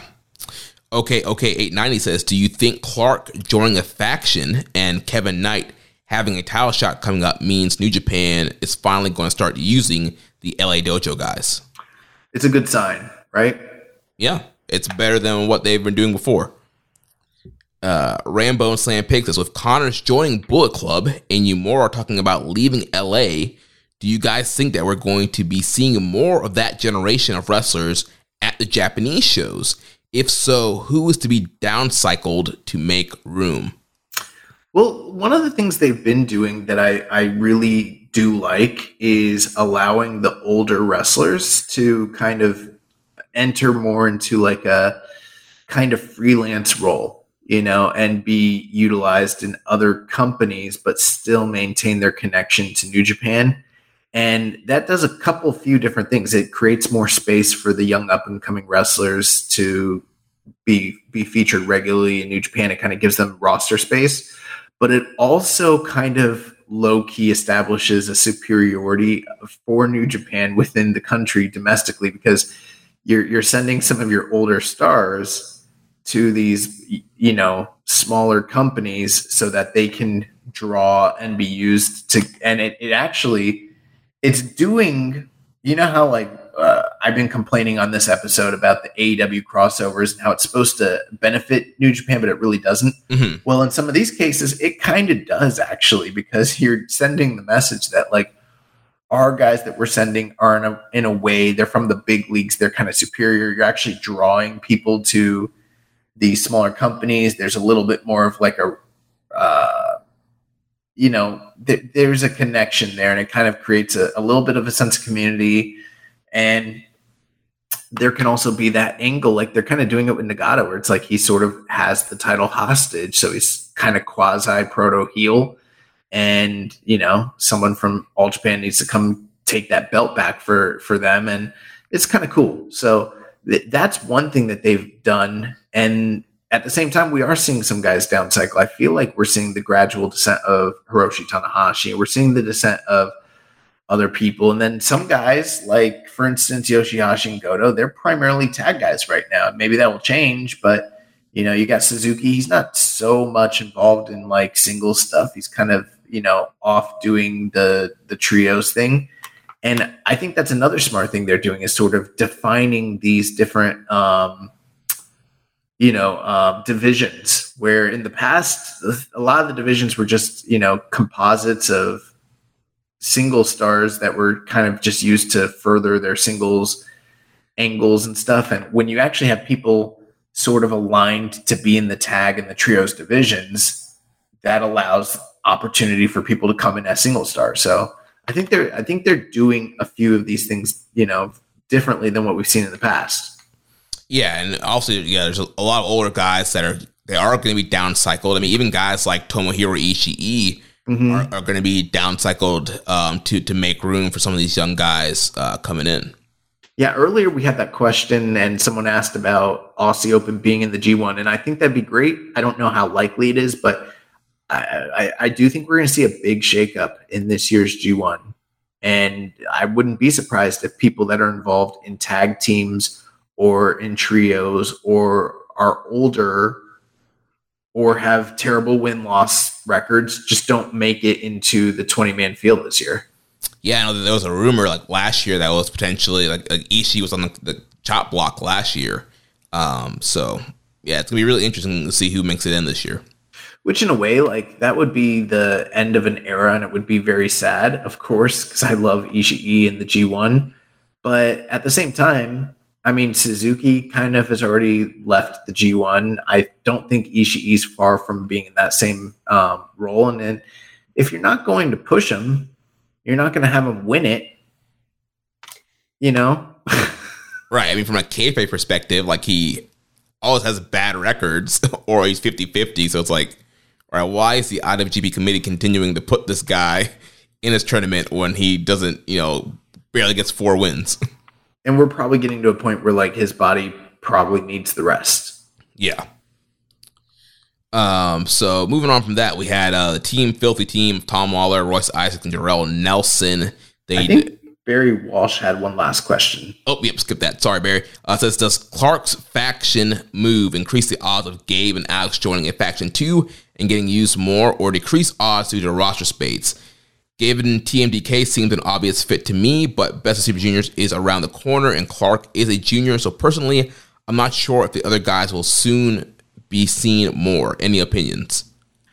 I think that would be the next logical step to get. That's what they did with Clark, and it made all the sense in the world. I think that it's been pretty much to this point mostly a failure, bringing over the LA Dojo guys to Japan, but not aligning them with a faction. I think it's really hard to get over in New Japan when you're not aligned with a faction. Unless your name's like John Moxley and you're from the WWE, or you're like Mercedes Moné. Like it's not feasible. And for these young up and coming guys, I think that that's the best thing to do, is align them with one of the factions, thereby creating connections to, the characters that fans already care about. And it kind of gives them an in, it makes them more important. I mean, it worked wonders for Teton, a guy that's been in Japan many, many times for many tours. No one cared. Now he's part of LIJ and everyone likes him. It's pretty simple. Yeah, we saw that with United Empire. I mean, Francisco Akira, incredible talent, but New Japan fan base really didn't know him. You add him to United Empire, and he got over big and it helped him a ton. TJP was just kind of doing stuff here on Strong in the States. Again, add him to United Empire, stock has risen. So, yeah, I think definitely getting people into factions in New Japan does help them get over. So moving on, next match, Team Filthy, Nelson, Isaacs, and Tom Lawler. They defeated the TMDK team of Bad Dude Tito, Shane Hayes, and Zack Sabre Jr. So Tom was able to pin Bad Dude Tito here, so able to kind of get a little bit of a revenge after losing to Zack the previous night, and we kind of see this rivalry between TMDK and Team Filthy continue on.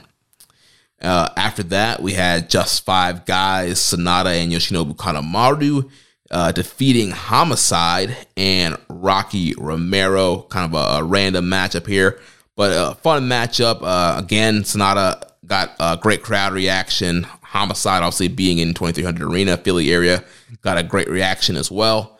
Fun matchup with Sonata using a O'Connor roll to pin Homicide to get the win here. Then after that, we had the AEW International title on the line. Orange Cassidy defeated Gabriel Kidd, 11 minutes, 52 seconds. We saw the story kind of continue with Orange Cassidy and his hand being injured from Dynamite. So that was a target here in this match from Gabriel Kidd. And a really fun back and forth matchup here with Orange Cassidy getting the win over Gabriel Kidd, retaining his international championship with the mousetrap roll-up pin. I saw the backstage comments, and he pretty much Orange Cassidy pretty much like just cut like a very normal straight-laced like backstage promo. And I saw someone tweet, and they said, "This man Gabe Kidd beat the gimmick out of James Cripperly." Yeah, I was kind of thinking that maybe Gabe Kidd could have been a potential guy to join Bullet Club. Finley and Connors were seen watching this matchup. I thought he was going to attack Cassidy after the match, but he did not.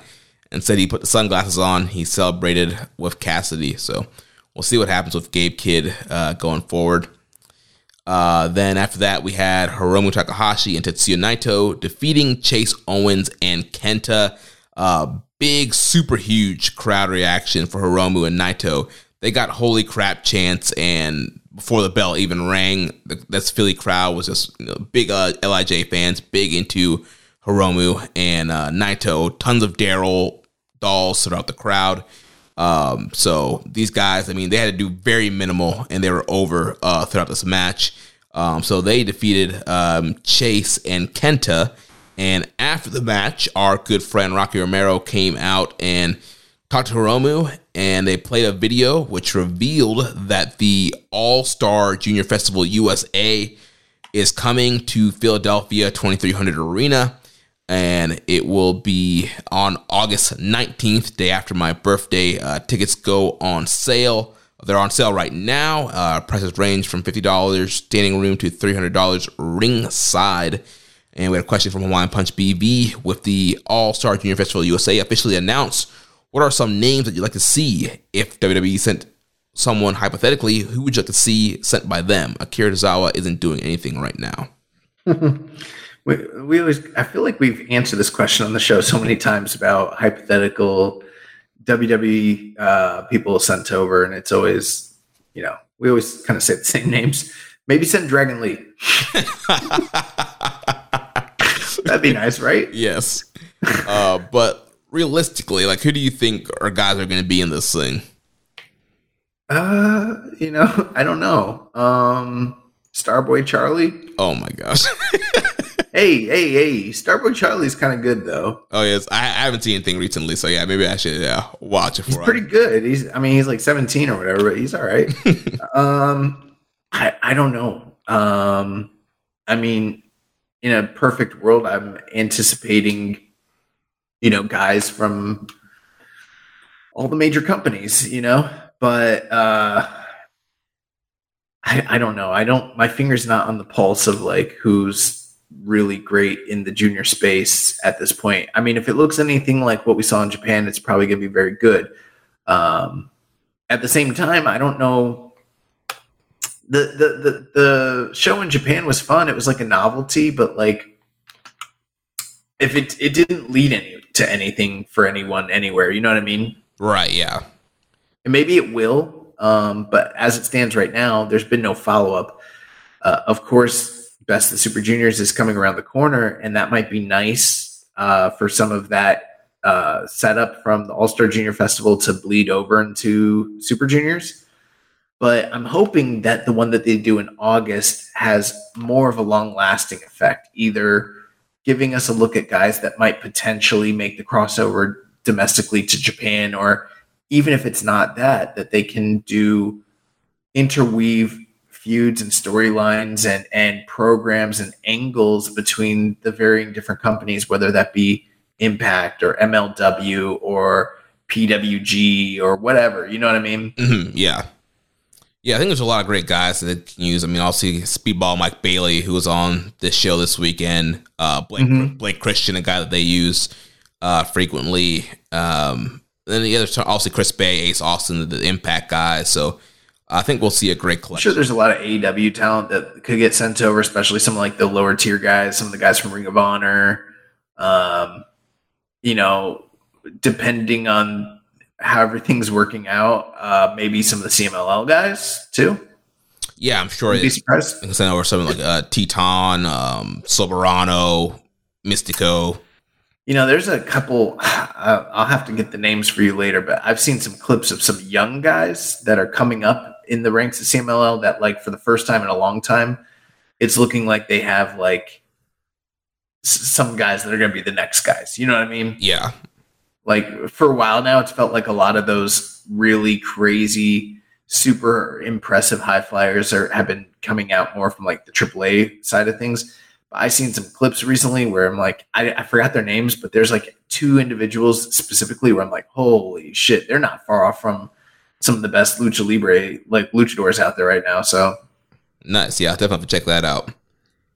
So big announcement there. And Rocky says, let's put together a good card, you and me, Hiromu. And of course, Hiromu's freaking out by the announcement. He's yes, screaming. So, bro, I'm under 220 right now. Hey, size. I think that's the cutoff. Yeah, let's get you in there. I know there's a tag team here locally, the Heavenly Butterflies. They'd probably pick up that phone call if Gato, dialed them, or if Rocky gave him a call. You just slide their numbers in Rocky's DM. Maybe I will. So after that match, we had a video airing of Kenny Omega talking about the U.S. title tournament, how confident he is because he's beaten everybody that's in the tournament. Then they showed footage of Juice beating up Rosser the previous night, which got him suspended and out of the tournament, and then Rosser taking his place. So Rosser came up. He was all taped up. Head was taped up. Ribs, arm was all taped up, and he came out for this match. And then Archer came out, got on the mic, and said, we are in Philly. We are in the 2300 arena. The fans chant ECW, and he says, let's make this a Philly street fight, no DQ. And Rosser agrees, and they grab kendo sticks, and it goes on from there, and get a wild brawl all up and down the arena. Pretty violent matchup with Archer pretty much in control for the most part, with Rosser having to fight from underneath. But because it was no DQ, Juice Robinson came out and attacked Rosser once again, hitting him with that left hand of God with the coins in the fist. And then Archer was able to hit a big clothesline to get the win. And the officials, they get Robinson out of there because he's supposed to be suspended and not in the building. Archer gets on the mic and says, Tony Khan, this message is for you. You're elite puppies. You can't protect them that much longer. He says that he is going to beat the winner of Tanahashi and Ospreay and go to Forbidden Door 2 to beat Kenny Omega. So then that took us to the main event where the strong openweight tag team titles were on the line as Aussie Open defended against Lio Rush and Tomohiro Ishii. And this was another great matchup from Aussie Open. And Lio Rush and Ishii is just one of those teams where it doesn't seem like it makes sense, but also with them both being in Chaos now, it was awesome having those two guys teaming up together. And of course, Lio Rush working really great with Kyle Fletcher and Aussie Open. So a lot of really great stuff there. And then towards the end, they were able to hit the Coriolis on Lio Rush to get the win. And post-match, Fletcher thanks Philadelphia for being a great crowd. Say that they are the best team. Eat your heart out, FTR. We run the world. So once again, teasing that FTR matchup for Forbidden Door 2. Yeah. So it looks like they're heading that way. I was a little skeptical as to whether or not they would do that, just because both teams are so hot right now. And well, I don't know if that's true, but both teams are in, such important positions within their respective companies that I didn't know if they could afford to do a match like that, but it seems they're heading that way. So very interesting. Yeah. Maybe, you know what, Jeremy, maybe there is the sense that they do that will be a big match on, like, because, they have the Wembley show coming up. So maybe they do the first match. Aussie Open beats them at Forbidden Door, and then they lose the rematch in Wembley. Yeah, definitely a possibility for that. But then again, I don't know. I don't want to litigate what's going on in AEW because I don't know what other tag teams they might have in the rankings for them to dance with down the line. Part of me also feels like maybe they should be defending their titles at the big Wembley show against an AEW tag team. I don't know. Yeah, we'll have to see, but I do think that, doing this kind of trilogy with FTR and Aussie Open would be some great set of matches and going to do some great business. Nice. Any final thoughts you have about these two shows, or any, overall, like you mentioned, they're these US shows end up being, fun shows to watch. There are some really good matchups there. If people want to cherry pick, definitely watch, Aussie Open versus Ishii and Lio Rush, the three-way where Aussie Open wins the belts. Watch Tom and Zack Sabre Jr. Orange Cassidy and Gabe Kidd was fun. Those are kind of standouts. I heard Despy and Ishii was very good too. Despy and Ishii. Coughlin and Tracy Williams was a good matchup. So, there's some good stuff on these shows, but again, they didn't feel major league. They didn't feel like they had a ton of consequences of what's going to happen in Japan. Also, the big thing also with the Bullet Club stuff, but everything else kind of seemed more kind of contained to what they're doing in New Japan America. I don't know where the Fred Rosser, Juice Robinson story is going, considering like there is no weekly TV and Juice is really an AEW guy. So I don't get. It might not be going anywhere. It might have just been the setup to kind of write off Juice, I feel like. I guess, but I feel like it makes Rosser look like a geek. Like he gets no revenge on this guy that beat him up twice. Yeah, I agree. Well, anyways, that's going to do it for coverage of the Collision events. Let's jump into our preview for NJPW Road to Wrestling Dantaku, April 23rd from the Edion Arena, Osaka #2. This is coming up here in about, 5 days? Yeah, just 5 days. Just 5 days. And we've got a 7-match card.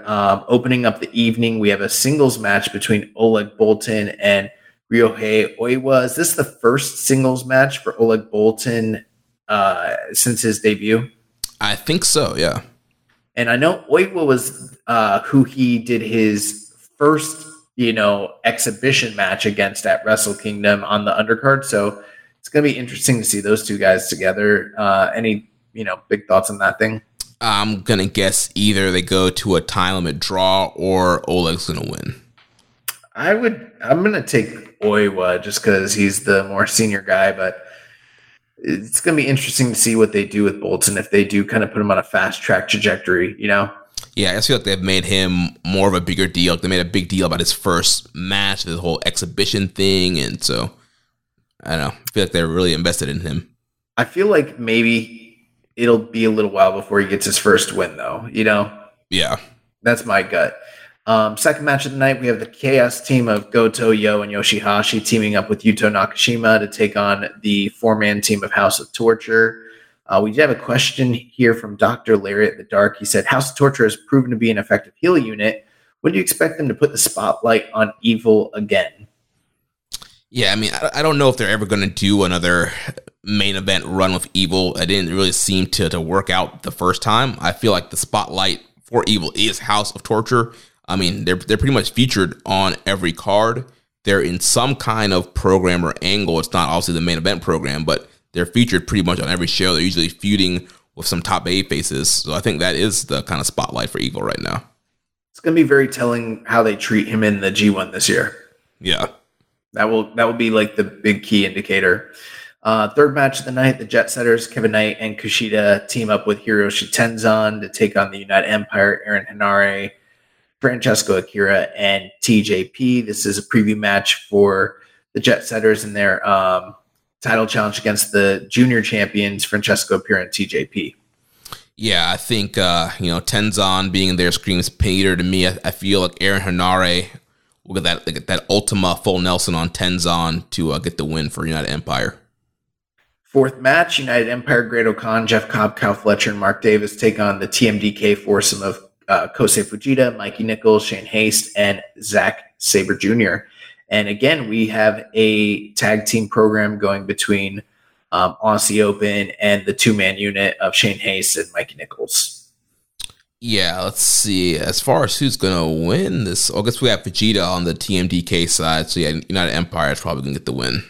Is Zack Sabre Jr. currently feuding with anybody over the title, or do we expect this to kind of be a setup match? So he's facing Jeff Cobb at Dontaku. It was announced as non-title, but now that he's beaten Tom Lawler, I think that it will turn into a title match. Yeah, and even though, Jeff Cobb is involved in this match, so very likely they'll solidify that here. Yeah, Cobb will probably pin Vegeta here.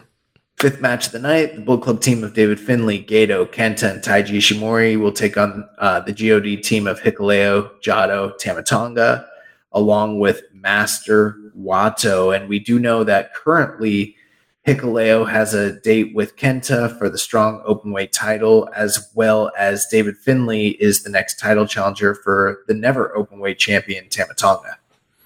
Yeah, so building up those feuds there, I'm wondering if there's potential for Master Wato to join the Bullet Club. Maybe. It feels like they have people like if I'm David Finlay and like you mentioned, I'm looking around at the building blocks that are already there. I might be wanting to cut out some of these guys. Yeah, or maybe he boots Ishimori or somebody. I don't know. Well, Ishimori just showed his loyalty, so I don't know about that. That's true. Yeah. Yeah. And then the semi-main event, we have the chaos team of Okada, Ishii, and Yano teaming up with Tanahashi and Togi Makabe, taking on the strong style trio of Desperado, Suzuki, and Narita, teaming up with Umino and Tiger Mask.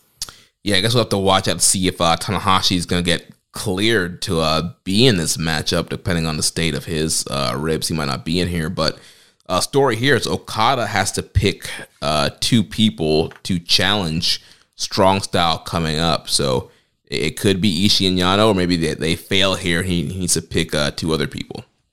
Yeah, I feel like the guys that are in this match are the most likely picks for who he will decide to team with to go after the never openweight strong 6-man tag team titles, which I call them strong. They're not strong. The never 6-man openweight tag team titles. But I never really expected Okada to be involved in any way with the never 6-mans. It is kind of weird. So it's kind of a weird detour, but I kind of like it. It's fun, and it's a better alternative than him dyeing his hair red and walking around with pants and red balloons. So yeah.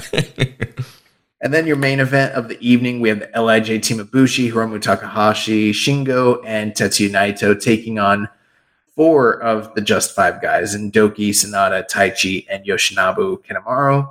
And we do have sort of an ongoing feud between LIJ and Just 5 guys, namely mostly revolving around the big match between Sonata and Hiromu Takahashi for the world title coming up. But in addition to that, Kanemaru is the next challenger for Hiromu's junior title, which they'll probably play into that as well. Right, and Kanemaru pinned Hiromu this weekend, so he has the momentum, and so yeah, Hiromu has to kind of prove that he can beat Kanemaru in this match and the upcoming title match on the 27th.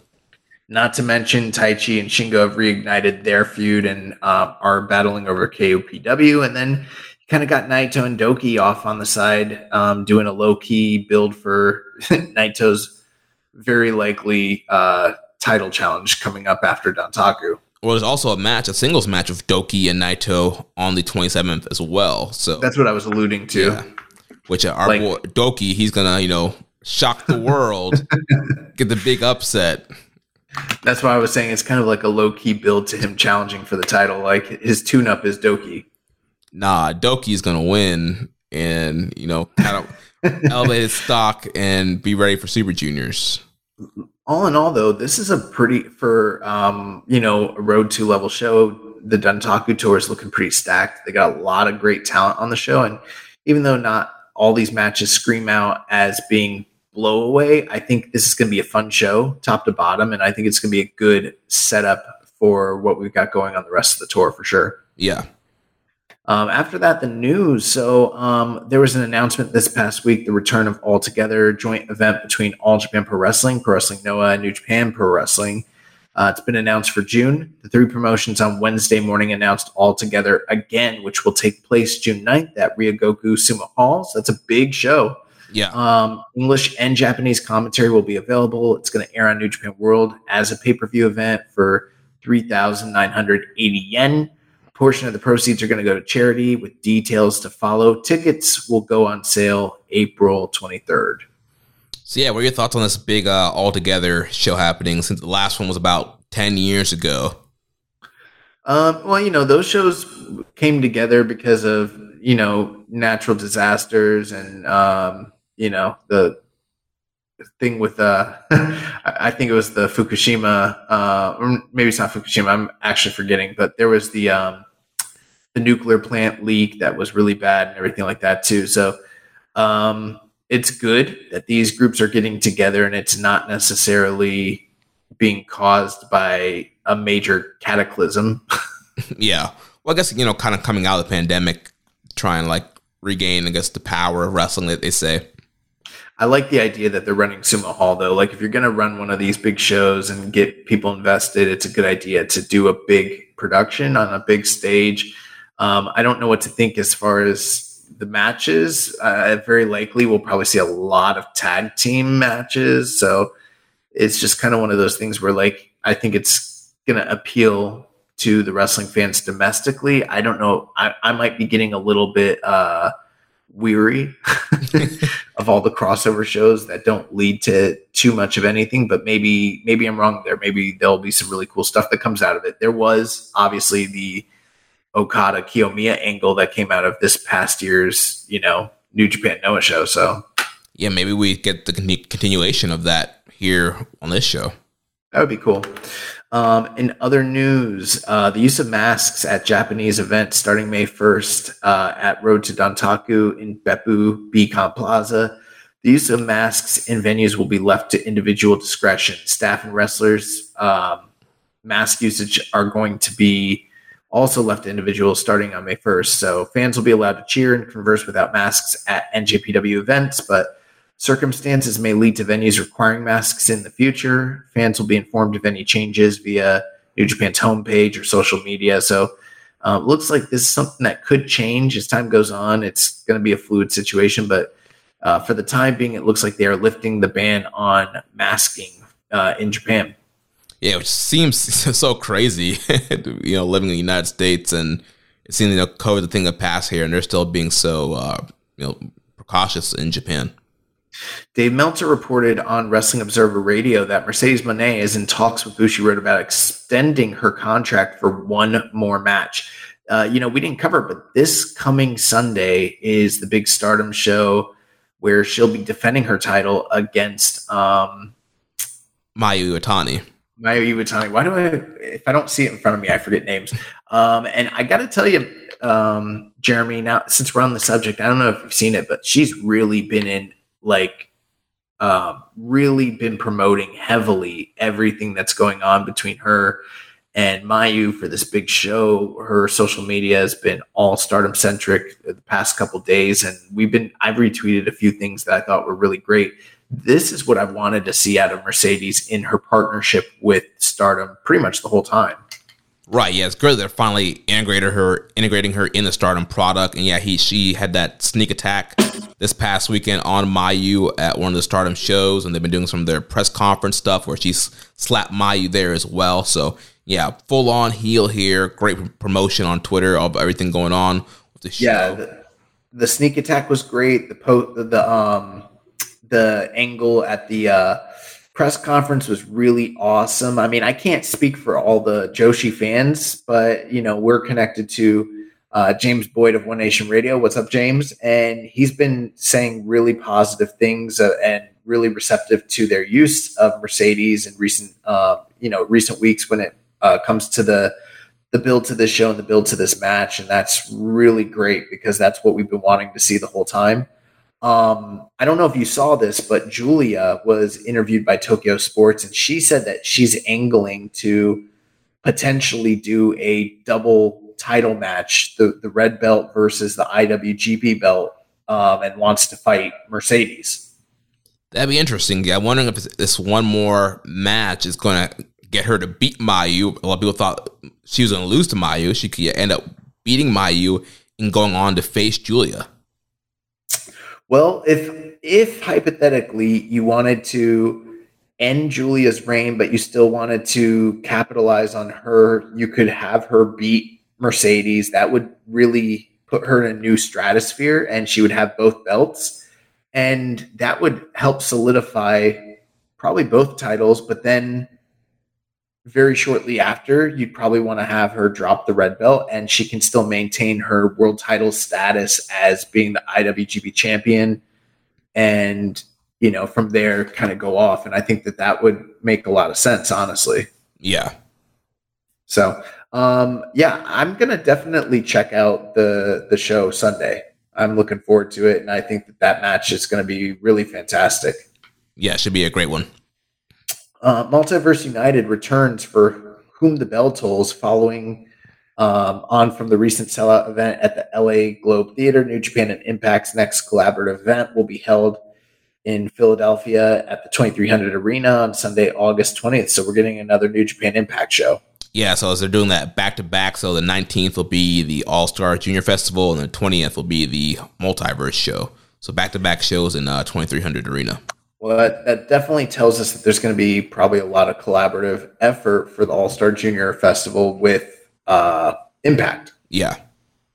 New Japan Pro Wrestling is happy to announce a partnership with football soccer shirt manufacturer Blacksmith Apparel. Nice. So probably going to get some cool jerseys out of that. Oh, yeah. Maybe they'll actually produce something I would wear. Well, I'll take us to the questions here.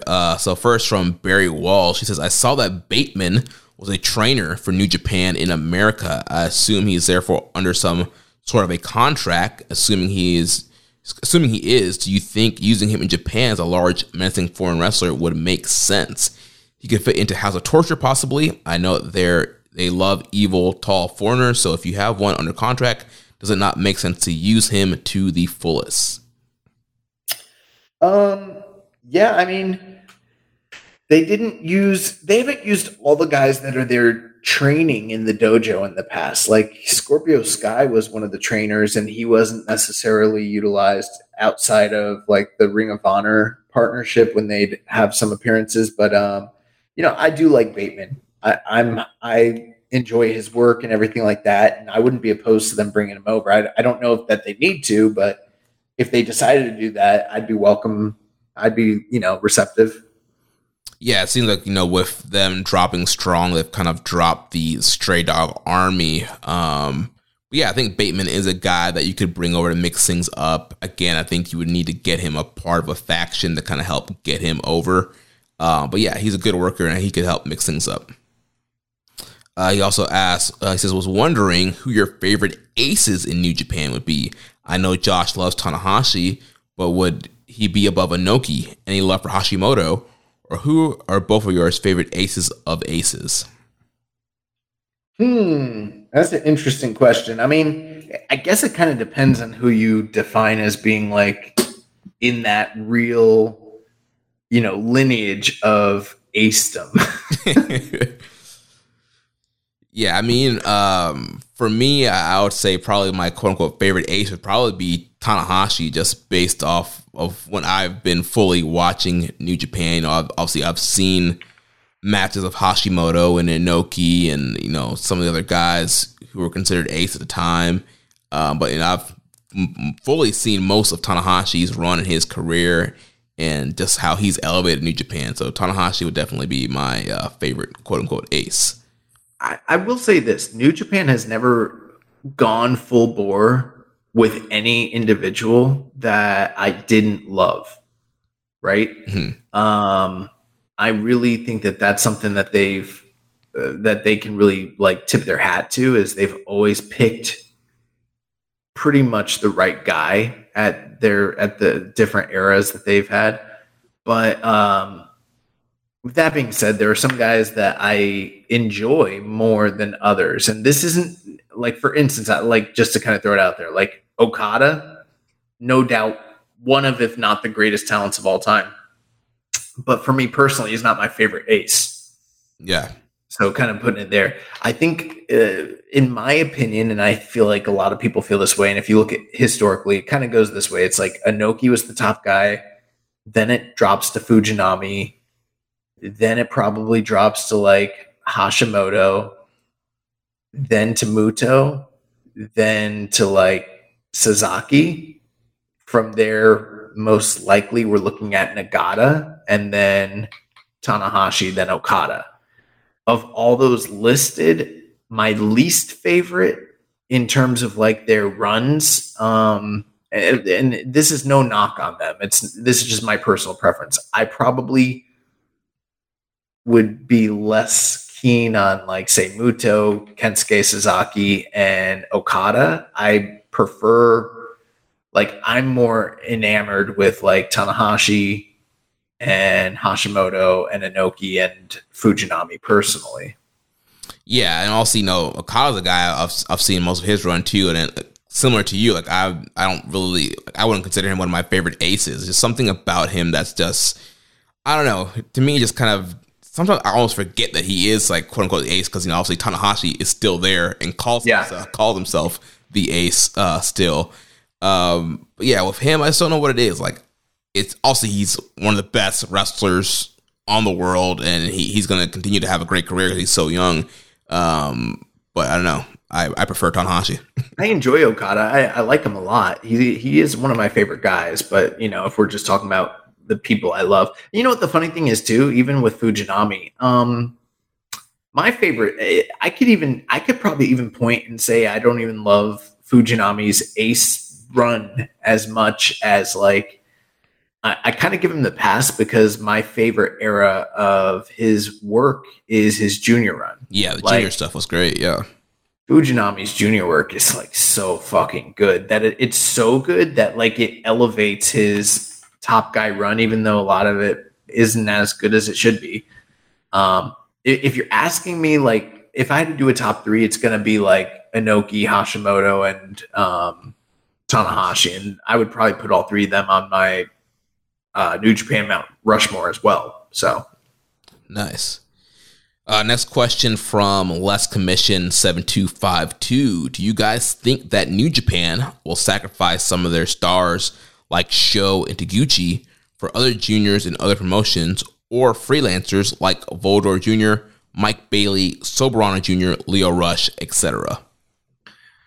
I'm not. Is he referring to like say the best of the Super Juniors or the All Star Junior Festival? I'm gonna guess Super Junior since that's around the corner. I don't think we're gonna see too many of their domestic guys not make it into the Super Juniors. Yeah, I think both Sho and Taguchi are guys that they're going to be in for sure. Now, if he means sacrifice as them losing, I mean, Taguchi will probably lose to some outsiders they bring in, and Sho, they haven't really been pushing heavily either. So, I mean, both of those guys could be pin eaters in the tournament. I wasn't sure if he was referring to them not making it into the tournament or if they were talking about eating losses. So, yeah. Yeah, I mean, I'd be happy with both Taguchi and Sho not being in the tournament, but they definitely are going to be in. Puro Poppy asks, have you guys checked out much of the new ROH? Are you satisfied with the New Japan involvement compared to expectations when it was announced New Japan would play a role in the reboot? Side note, on this week's show, Alex Collin did one of the most impressive feats of strength spots I've ever seen. I recommend checking it out. I think he did the same spot on this most recent Collision show in the Tracy Williams match, right? Yeah, where he's sitting down and stands all the way up with the suplex. It is very impressive. I have not checked out much of the Ring of Honor show. And like, let me just put it to you this way. There's so much wrestling out there. To me, Ring of Honor at this point is a zombie promotion. It doesn't, it's really just AEW light, and AEW is adding another major Saturday show, right? But I already don't watch Friday Night. I already don't watch Dark. I already don't watch Dark Elevation. I don't watch Being the Elite. I don't watch the reality TV show. And it's hit or miss when I watch Dynamite. Like, I didn't even watch it this week. So I'm not going to watch Ring of Honor. Yeah, I mean, it's hard, fitting Ring of Honor in a schedule of everything else to watch and keep up with. And like you said, like, there's just not a ton of buzz around it. Like, I know there are great matches happening on there. Like, I know Aussie Open was on there, and like, obviously Claudio's on there, and Samoa Joe and Mark Briscoe. Like, there's a ton of great talents on there having great matches, but it's another 2-hour show. Some of the shows are, in Orlando, Universal. Some of them are like after the Dynamite taping, so you have a crowd that's not like, maybe not fully. That's strange. Those are weird decisions as well. Yeah, I don't get it. Yeah, like you said, essentially it does feel like AEW Red and Black. Like, it's almost like the whole Bullet Club situation, but it's. Yeah. I'm sure we'll tune in our endeavor to watch New Japan guys work on the outside, but I'm not going to personally tune into the show. Like, I wasn't watching Ring of Honor like that for years, even when it was running. I just kind of tuned in for pay-per-views, and that's probably what I'll do with this one too. Yeah, like, maybe if the show was an hour, but another 2-hour show to keep up with, like, yeah, that's a lot. And as far as New Japan's involvement, I mean, I think it's nice and it's cool that guys have places to work, but the level of the level that was rumored, it has not really been met at all. So yeah, well, I mean, TK came out and was like, yeah, New Japan's going to be a big part of what's coming with RH and Honor Club. He said he had an announcement, and then there was no announcement. Yeah. Yeah, after Wrestle Kingdom, there's going to be this big announcement on New Japan. It's going to help with Ring of Honor, and yeah, there's none of that. But I mean, yeah, it's cool that I guess, Shibata's, wrestling weekly there, and they're doing this whole thing with him and Coughlin right now, so I guess that's cool. Next up, Lazy Binger says with NJPW already having 3 Gaijin faction leaders in Ospreay, Finley, and ZSJ, do you think there's enough room for ELP at the top main event level? How would you rank current standings of these 4 wrestlers in the NJPW roster, as well as their potential peaks? Yeah, I'm not going to do the peaks and all that. That's a little bit too involved for my taste. But I think it is a concern when you have a Japanese product to have this many groups headlined by foreigners. That could be a bit much. You know what I mean? Mm-hmm. And I like all these guys, and I think they're all great. But there is a limit to how many factions can be headlined by Westerners in a Japanese, dominated product. Yeah, unless, this is their way of trying to, build the Western audience and trying to get factions that could bring Western eyes to the product. I see you trying to build that up and trying to be more of a global brand. But yeah, I mean, I think all these guys are great. From a favoritism standpoint, I'd probably be like Ospreay, Sabre, Finley would be my order there. Probably including ELP, I'd probably go Ospreay, Sabre, ELP, then Finley. And ELP is great. I'm curious to see what they are going to do with him. Because again, he's a guy, we talked about the importance of being in a faction. He could easily get lost in the shuffle if he doesn't get put in a faction or ends up leading its own thing. Next question from Ethnic Dystopian. When did you first begin watching New Japan? What brought you to the dance and why? How do you feel about it then versus now? We just did an episode like a few weeks ago. We covered our history with watching New Japan. I think we covered just how we started watching wrestling. I don't think we specifically talked about just New Japan. Oh, man. Yeah. I don't want to answer that question. I'm tired. The short answer for me is like, obviously seeing New Japan guys in WCW growing up, and then as I get older, you watch TNA, you watch Ring of Honor, you see all these Japanese guys coming over, and you learn about them that way, and then also New Japan world becomes more accessible with New Japan, and kind of dived in. I mean, I started watching probably like that 2012, 2014 era, but was only big shows, pretty much only like Wrestle Kingdoms, maybe Dominions, and then full-time watching New Japan, starting of this show in 2017 after being fed up with WWE.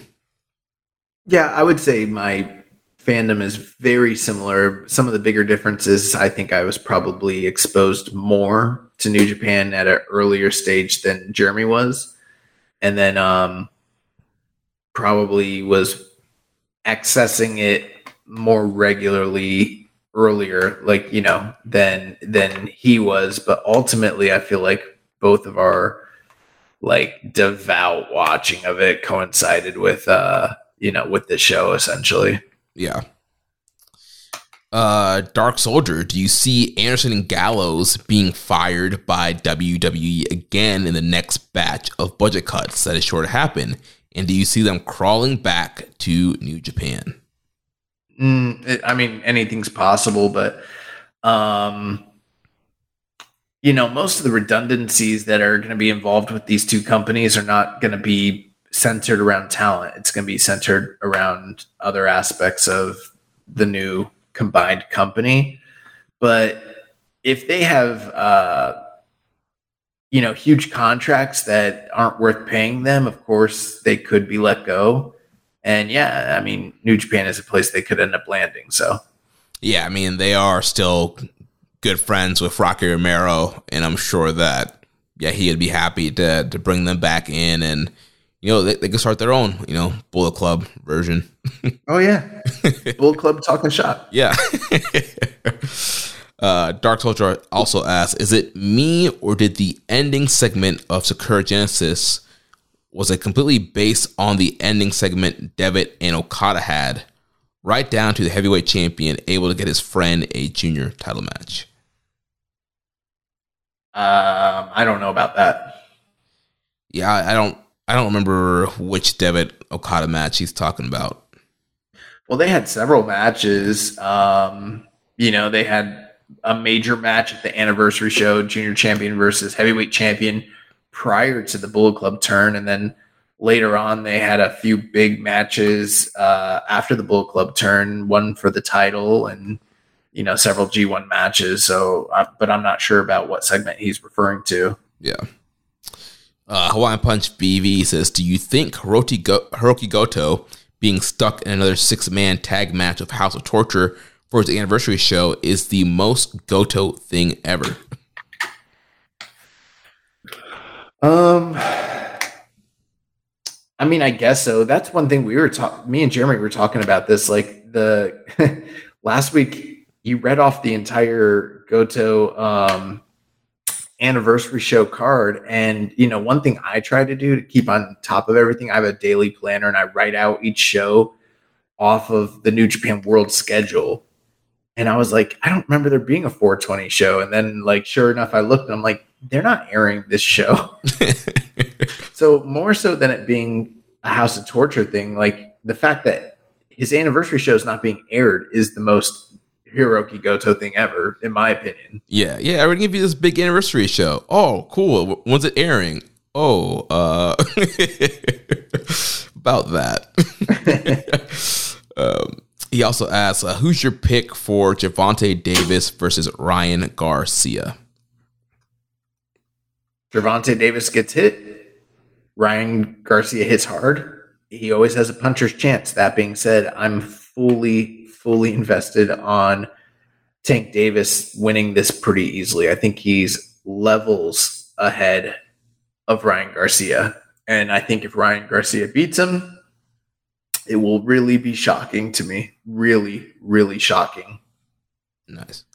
Let's move on to the recommended match of the week. So last week for the recommended match, I recommended Goto versus Nakamura from Wrestling Dontaku 2015.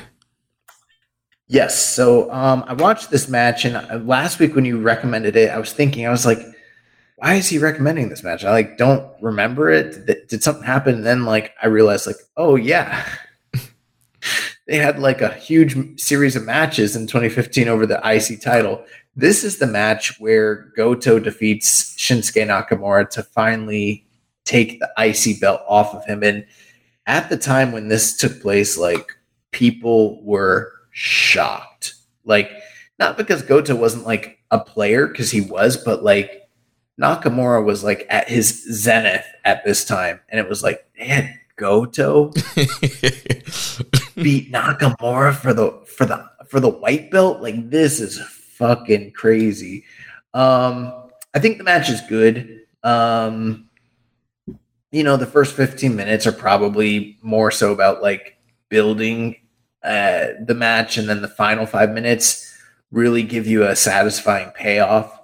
I think the build is a little too slow for my taste, and both guys were holding back, and I don't know if I feel like they gave their best effort in terms of the matches they had in that series from that year. I think this is one of the lower ones. I think the fact that Nakamura was losing the belt probably has something to do with some of that. But it's an important match historically. I mean, it was a big deal at the time that Goto beat Nakamura. But yeah, I'd probably go 3.5. Dave loved the match at the time. He went 4 stars. It's got a 7.58. I'm not as high on it as other people are. I think it's got a really great closing sequence.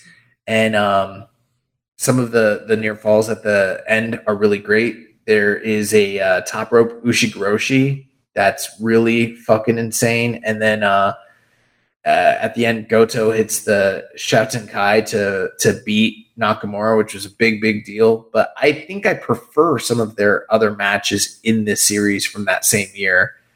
Specifically when Nakamura regains the title, I think is a better match. Gotcha. Yeah, well, maybe we'll check that one out coming up. But even if this isn't like, say, a match of the year contender, it's a really good match, and I'd highly recommend it. If you haven't seen it, it's worth checking out for sure. And it's probably one of the biggest achievements of Goto's career. I mean, Goto did other things, obviously, like, he challenged for the world title several times. He won big tournaments. He won the G1. He won several New Japan Cups. Yeah. But I feel like this was, like, in the modern era, probably like one of the biggest victories he ever got over a major star. Then for the excursion, the match of the week, you chose for me to watch Will Ospreay versus Tomohiro Ishii from Rev Pro Uprising 2022 from December of last year. And this was a awesome matchup. No surprise here. Ospreay was replacing Ishii's original opponent. And yeah, this was a great match. I would say it wasn't quite what I was expecting, maybe. Obviously, it's Ospreay and Ishii. I feel like if this match was in Japan, it probably would have had a more big fight feel, and they probably would have done crazier stuff. But it was still a great matchup. Ospreay was overpowering Ishii for the beginning portion of the match, kind of outstriking Ishii. And also kind of mixing his power with the quickness, using a lot of ranas to the crossbody dive to the outside to Ishii. But of course, in typical Ishii fashion, he fires back. And there were several spots in the match where like he would literally just be standing in front of Ospreay, and Ospreay would have to throw as many strikes as he possibly can to try to get an advantage on Ishii. There was a crazy stalling superplex spot from Ishii to Ospreay from the inside. That was cool. Ospreay was hitting a ton of hidden blades in this match. There was one hidden blade spot where Ishii kicked out at one. That was great. He had like a running, flying hidden blade. Got an air fall. And then eventually he got him up for the Stormbreaker, got the win. So really great matchup. I'm going 4.5. I think Dave went 4.75.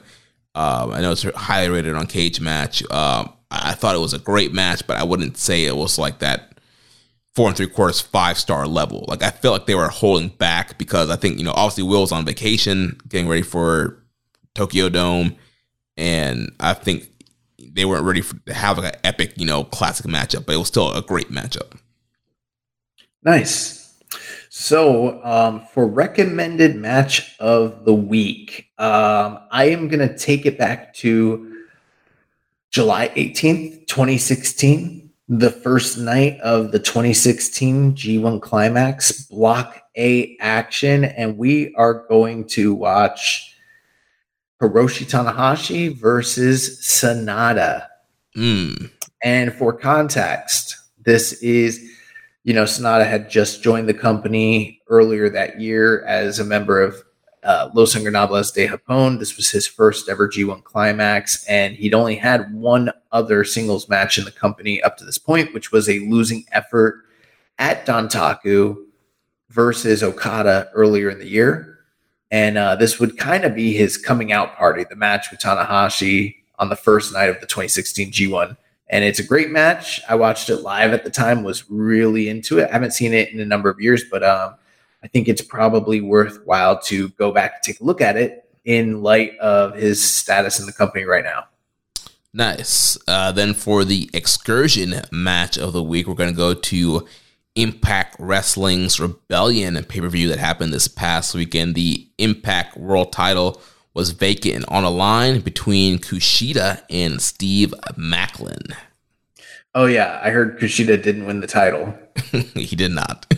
Yeah, we should put that in the news, but they put the title on a dude named Maclin. Yeah, you buried him last week, and they went with Steve. Bro, that's horrible. But I heard it was a great match, though. On Cage Match, it's like 8.26, I think. So people definitely think it's in that 4-star, 4.25 range. So could be a potential candidate here. All right. Well, that's going to wrap things up for us here this week. Next week, we'll be back to discuss the road to Wrestling Dontaku and cover all the latest news. So if you enjoyed today's show, please consider making a donation. Visit socialsuplex.com/donate and click on the donate button under the Keeping It Strong Style logo. Make sure to connect with us on social media. The show on Twitter is @KI Strong Style. Follow the network @Social Suplex, and you can follow me @Jeremy L. Donovan. On Facebook, we are facebook.com/Social Suplex. On Instagram @Social Suplex. On Reddit, I'm the pro black guy. Josh is Keeping a Strong Style. You can email me, Jeremy @socialsuplex.com. Check out our Discord server, the Social Suplex Podcast Network Discord. And check out all the other shows that we have here on the Social Suplex Podcast Network. One Nation Radio, hosted by Rich Latta and James Boyd. We have the Grave Consequences Podcast, hosted by Caleb Baldwin and Maserati. All Things Elite with Floyd Johnson Jr. and Austin Sumowitz. The AEW Match Guide Podcast, hosted by Sir Sam Brown. And the Great Match Generator, hosted by Danny Kukler. Don't forget to subscribe and leave a rating and review. And we will catch you next week on Keeping It Strong Style, the ace of podcasts. Ichiban. Thank you for listening to Keepin' It Strong Style. We'll see you next time.